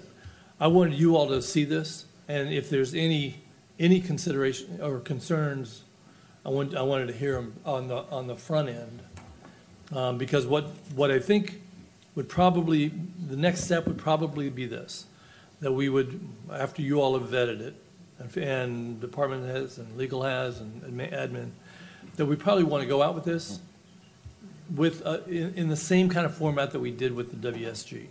And in that, if you recall, that's one where the county would do half, and then the cities combined would do the other half. 50-50. Yeah. And then we're pretty much set up, much like what Commissioner Udine was talking about, with all the this whole thing of trying to pull cities together, the governance structure and all that. It's not an easy. It's not easy. But this is a good faith effort, and I think I really want to thank admin for helping. This was a yeoman's job to get this done in 30 days, and with legal putting it all, vetting it all, they did a great job. But I ask you all, take a good look at it, I think Ms. Shapiro has an answer for you, Commissioner. Okay. Just to clarify, and exactly what I said was accurate, what we have budgeted and what we had agreed to is 50% of both of those other two components, the waste generation Okay. and the waste composition. This would be an additional, Okay. that has not been budgeted for the second part that you're referring Okay. to, and we expect it maybe to be in the $1 million range as Right. well. Correct. For the full amount, but the construct that we had done in the past, as you well are aware, is that we had agreed to pay 50% of the cost of Right, those. right. I had thought that. Just wanted to clarify. No, that's fine, that's fine. And I had thought that we had put that in. I remember I asked for it, and I didn't follow up on that. But hopefully we can find something to make that happen, because it does need to happen on the front end. Well, anyway, we'll talk about that. You guys direct me. The first thing is to make sure that everybody's comfortable with what is on here, with what the facilities are, what the costs are, what the direction is. So I throw it out to you all. Very good. Commissioner Rogers? Thank you, Mr. Mayor, and to my colleague. As it relates Mr. Mayor, add me to the queue, please. Thank you, Senator. Thank you, Mr. Mayor, and to my colleague.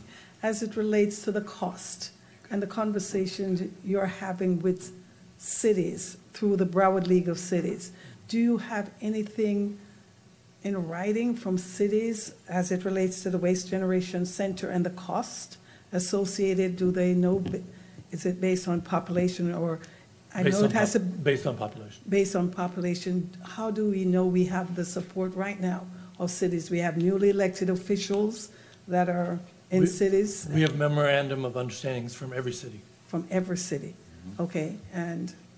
Except for Lazy Lazy Lake. Lake. And in that... Cannot get them, can't get them, I don't know. And in that, to continue, in that, there is a cost that is assigned to each city, and there is a commitment as to when those funds should be available. I just wanted to know how, I know the county has that big, deep pocket, but I'm trying to see where this... Ms. Shapiro says no, not in the deep pocket. I'm just trying to see how do we make sure There the was- item is budgeted. We know there's a timeline for all of that to be done for this project to move forward. Want to make sure all of your partners are on Yeah, board. but let me make the distinction on this, because there is an agreement, an MOU, with regard to with waste generation study, not with regard to this yet. Correct. This part's new. The memorandum of understanding has been kind of following with all of these efforts ever since we put a pause on the Alpha 250, of which we all own together. So it's been following along with it, and so far there seems to be a coalition of the willing to keep going. Follow up, Mr. Mayor. Coalition as to willing, but how does it relate to the funding is what I'm trying to get to make sure county has theirs, cities, all 31 municipalities or those that signed the document. They all paid for the WGS, which is a similar amount of money. Similar amount of money. And I think, most everybody recognizes that this is an investment. The reason why we're not paying for all of it, everybody needs to have a little skin in the game, is my feeling. And then second, the idea is this is a way for cities and county to control costs in the long run, the long term, because we would be running it and controlling it. Right. So that's, so cities, if they're looking long-term, this is their investment in being part of that system, where they actually have some control of the system. Yes, and by the way, before you answer that, Commissioner Rogers, can staff get Commissioner Rogers a breakdown of the cities and what they paid as far as that study, so she can have that? Certainly. Especially with her cities and her districts, so she can have that. Yeah, Thank you, Commissioner Rogers. Thank you, Mr. Mayor. You just closed me out. I didn't mean to do that. I just think. Just trying to get one step ahead. And- Okay, Senator Geller.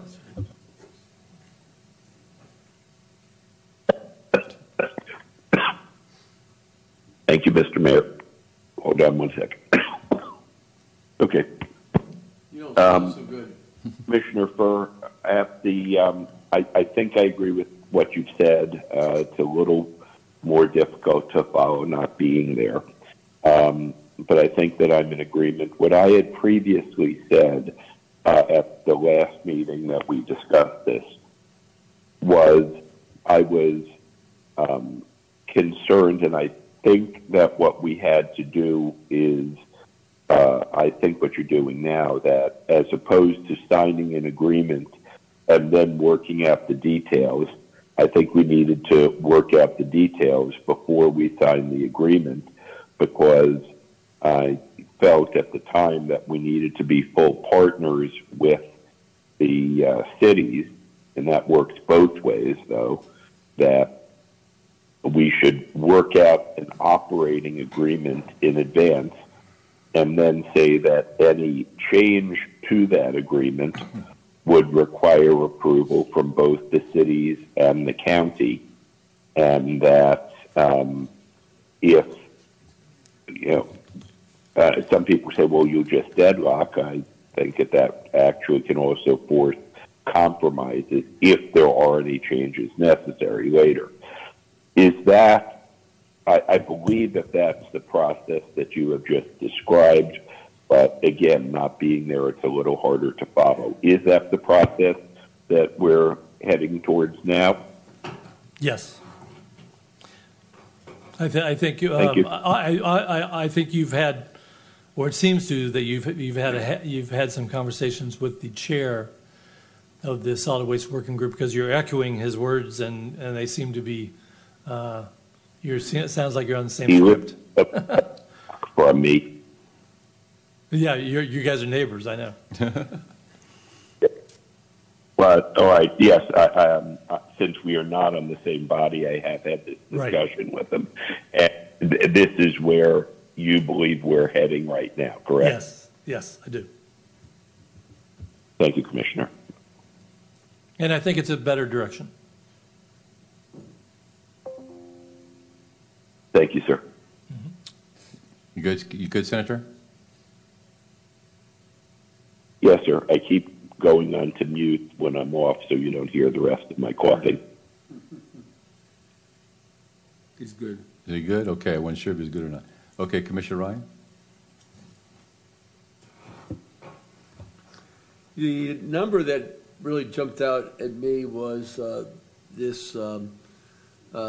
cost for the construction of a new,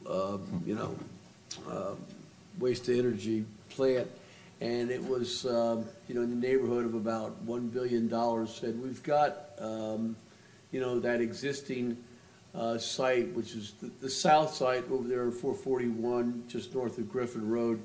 And what do they have? 3 boilers there at this time, and I believe it's in like a a 5-year cycle where we the county owns that land, but Wheelabrator operates those facilities, owns the actual the infrastructure, the boilers, and operates the facility. But these timelines, they've come up pretty fast, and where maybe perhaps to the county attorney you can give us an update on where we are on discussions with Wheelabrator on any kind of a continuation of the operations there, and the cost for the tipping fee for the waste, and this capacity discussion where we have 3 boilers there, but there's, I guess, the opportunity to go to a 4th boiler, and then you're talking about, I guess, handling up to 1 million tons of waste annually. Where are we on those discussions, Drew? Can you give us a quick update?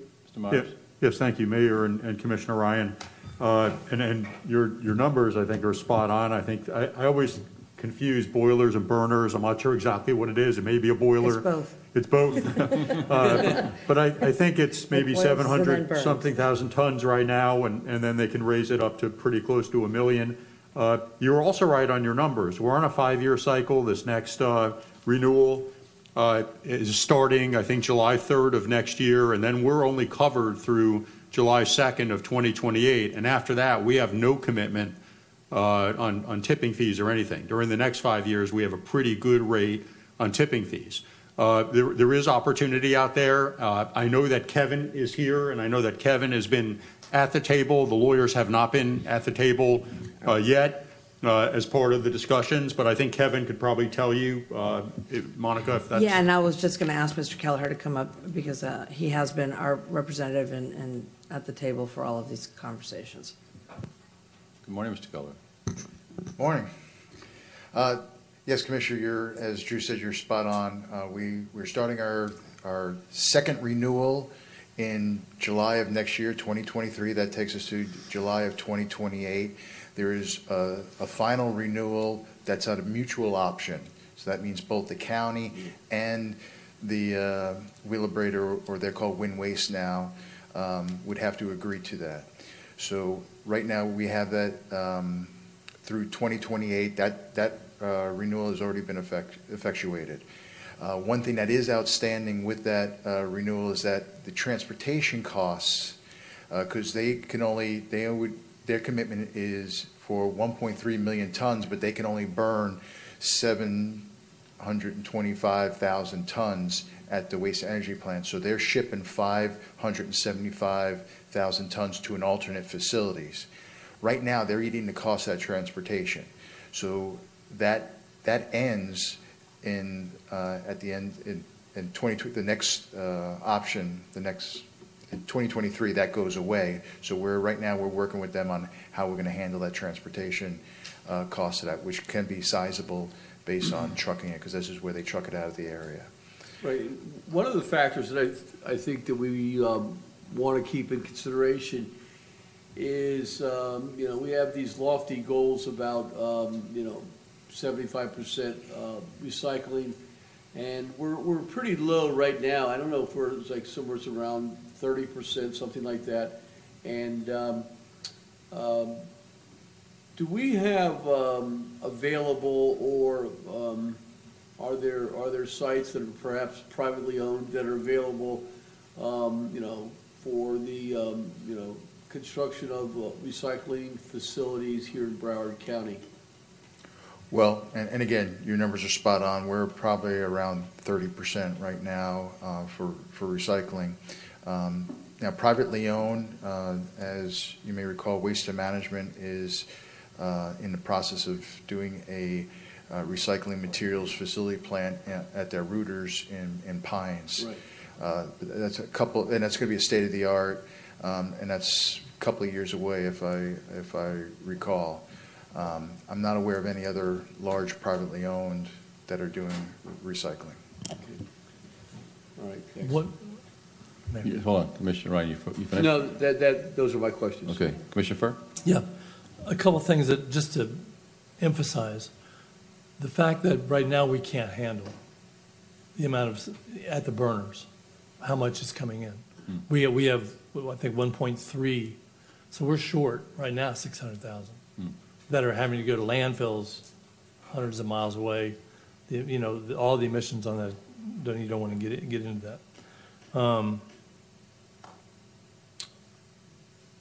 The Alpha 250 could be a place where we could do, if you're asking where we could do much like what Waste Management is doing at Rooters. The Alpha 250 could be a place for that. So we already own it together collectively. I don't know how many acres are there, but I did ask for Waste Management how many acres they're using. They're using around 4 acres at the new plant they're about to do. So I know Alpha 250 is bigger than that. So that's an option as well. Okay. Any further discussion on this item? Seeing none, we're going to move on to our reports. And we're going to begin with Senator Geller. Do you have a report? Yes, I'm sick. I'm done.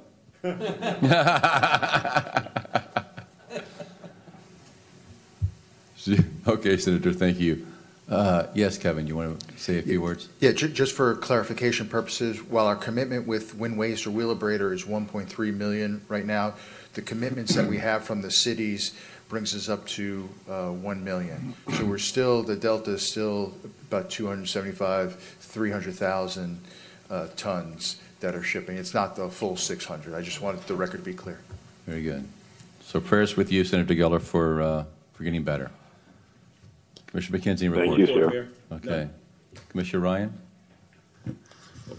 I wanted to mention the Southeast Florida Climate Summit that we had this past week. I know that Commissioner Furr was very active in the several-day event. I know our county administrator was kind of kicked it off on Wednesday night. And Thursday morning, of course, the mayor was there for some opening remarks. I was fortunate enough to present on Friday morning and introduced a gentleman by the name of Rafe Pomerantz, who was the Deputy Secretary of State in the Clinton administration in the area of development and environment. And had really some, somewhat distressing news about what's happening with the,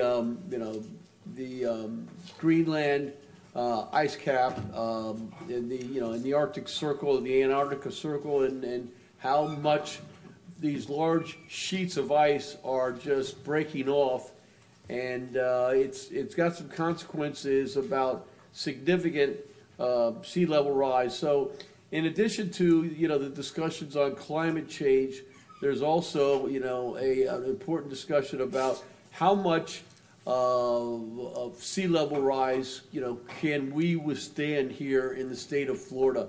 I mean, we've had, I guess, in the last century about a foot, but we're looking at the possibility of another foot in the upcoming 30 years, and that has a lot of negative impacts with regard to our our water sewer systems, saltwater intrusion, our windstorm insurance rates. Of course, we got the legislature that's in special session right now.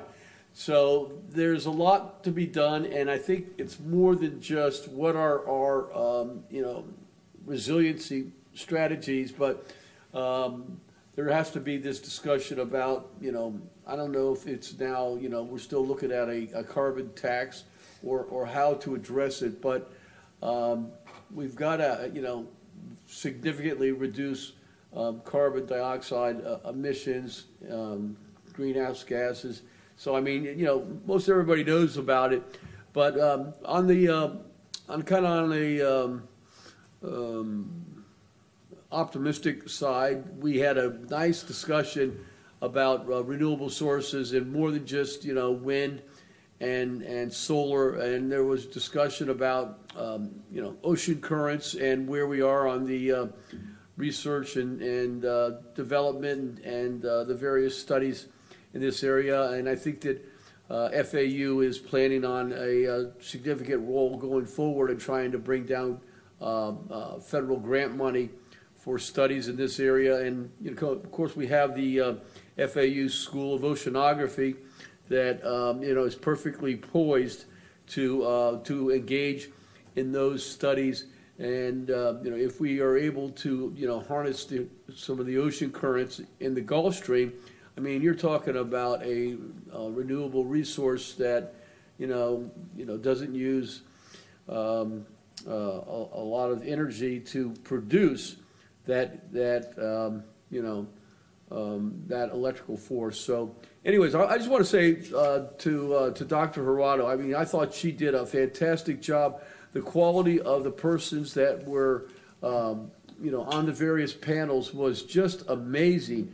International experts and, a lot of the top experts in, in transportation and in housing and everything else throughout the state and the United States also. So many kudos to her. I think it was a job well done. And also thank you to Commissioner Furr and, of course, to the mayor for his encouraging remarks.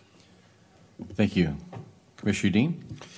Very quickly, I just want to mention that Norse Airways now has a second direct flight in from FLL. They're going to Berlin now, so they started with Norway, now they're at Berlin. I have a feeling within the next few quarters we'll hear of another direct flight from FLL to continental Europe. So big win as the airport grows with international flights.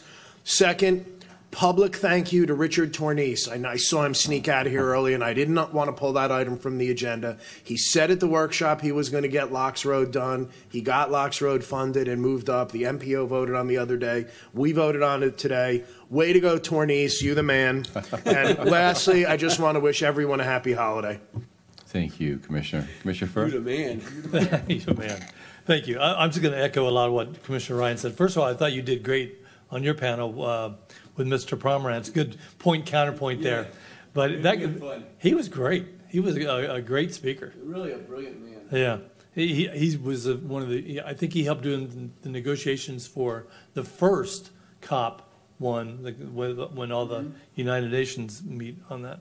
But Broward County has a lot to be proud of on this summit, and Miami-Dade is going to have a hard time matching what we did, because those panels were as good as you get, and you had people from all over, from Japan, from Netherlands, from Rotterdam, from everywhere. It was just really well done. Dr. Harada just did and the entire staff did a fantastic job. We did give Jason Lichty Jason Lichty Day at the very end, because he had been a big part of that as well, and we wish him well. The good news that came along with that was, at the same time that was happening, was that the National Defense Authorization Act was also authorizing, finally, the Central and Southern Florida flood project, the study for that. It's only $2 million, but it at least gets that going. I did ask at the conference, the South Florida Water Management District, if they would consider, because the next part's going to cost probably about $1 billion. And so the South Florida Water Management has kept their tax rate steady for 10 years instead of trying to build up reserves to do that. So we did ask them, or at least I did. The other thing is, what was in that National Authorization Act was the Resilient Reefs Act, which has been looking to be reauthorized for over 20 years. Finally, and that has been a huge push by not only this county, the compact, various environmental coalitions, and that finally got over the hurdle. As did money for the port, which was it was kind of like it was fully funded, and that was announced by Congresswoman Debbie Wasserman Schultz. Yes. The latest WRDA bill that came out had the appropriation for the deepening and widening of the port. Can you believe it? It only took 20 years. She did a great job this year. She did, and you got to give a lot of credit to Lois Frankel, who was also very active for years in that. Yep, all of them were. It was a combined effort, and it's all of the things we've been trying to get done for a number of years. So it's been a good month. So with that, happy holidays to everybody. Very good. Commissioner Rogers? Thank you, Mr. Chair. And I just wanted to share, I'm not sure if you all are aware that at the Central Broward Regional Park, we're hosting the cricket tournament. Today, they closed today, over 10 days. I believe they were at the stadium, and they're bragging on 250 players being here, participating in that event. Their final activity is at between 2 and 3 o'clock, and they said they know you're not busy, and I should make sure you follow me to the regional park so they could say hello, you could meet their guest. But they're proud of the fact that they're putting heads in beds. They're proud of the fact that they're creating opportunity for small businesses here in Broward County, and the reports will be following. They will be sharing that information. So we understand that the cricket stadium is being utilized for the purposes intended, that cricket infrastructure that you have there. So they brag on restaurants benefiting, shops are benefiting, the small businesses are benefiting, and they also had students that were able to attend Very the good. games. So they will continue to promote cricket, and also look forward to seeing you. And between 2 and 3 today, if you can sneak over, Mayor, while you're head up north. We're centrally located here in Broward County. Looking forward, if you can make it, anyone, to pop in. Yeah. Thank you, and that's it. Happy holidays to everyone, and get some rest. And to my colleague who is not feeling well, rest is what the cure will bring. Yes, true Yes. that. Thank you. Mr. Melton, anything? Just wanted to wish everyone a blessed and joyous holiday season. Ms. Shapiro, any reports? Yes, thank you, and I wanted to thank all the commissioners that participated in the summit. And again, you heard all the kudos to Dr. Gerardo. I was continued to be astounded by every single panel. I think everybody that spoke had to sing the praises of Dr. Gerardo and the team, and it was a heavy lift. But they got it done, and I think I don't know how any other county can match up to what we put on in the last week. And Jennifer and I will say this because we both chuckled this weekend about how much work and was going on behind the scenes and the elevated stature of Broward County. And then over the weekend, she was, washing her car, and I was putting away Christmas boxes, and we had to chuckle about the dichotomy of the last couple of days. But I'm really, really proud of our team, and thank you for all of your support, continued support, because we could not do that without your leadership. Truly, it comes from this board and the commitment that you have to the environment and the importance that it's placed there. So thank you for that. And I did get a chance to have some good conversation with Colonel Booth from the Corps that came out of after some of those panels and conversations. So appreciate that. Lastly, I just wanted to remind everyone, one of our favorite annual holiday traditions at the county is the Holiday Fantasy of Lights. It's back at Trade Winds Park to remind everyone on Coconut Creek. 3-mile route has a lot of static and animated light displays, and it's a great way to get into the holiday spirit.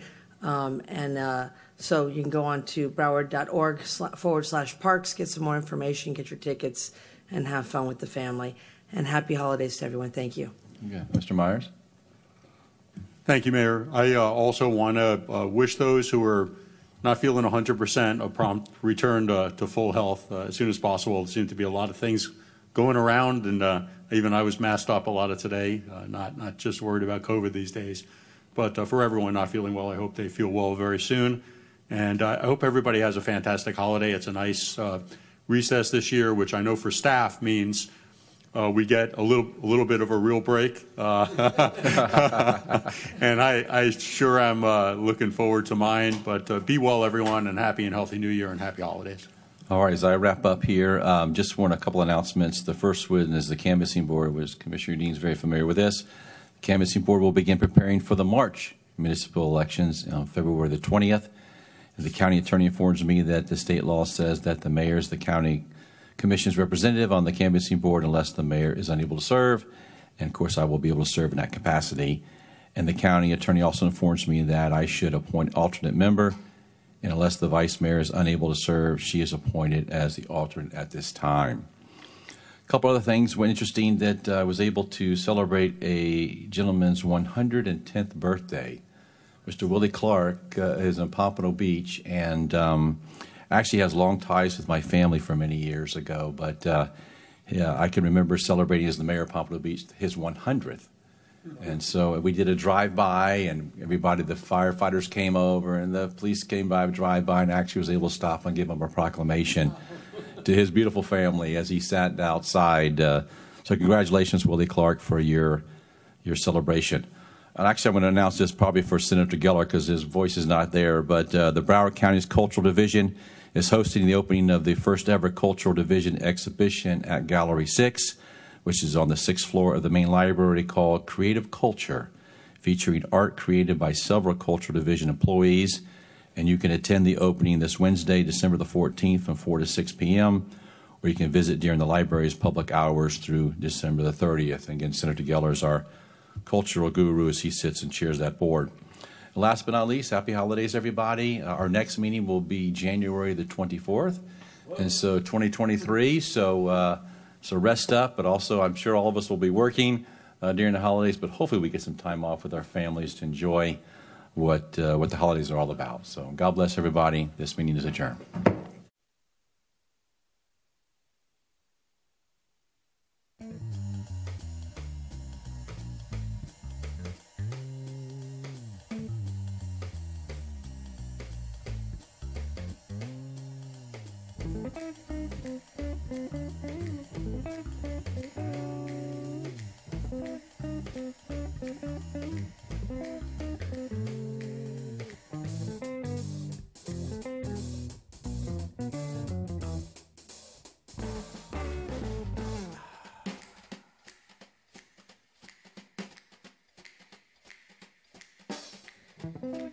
Thank you.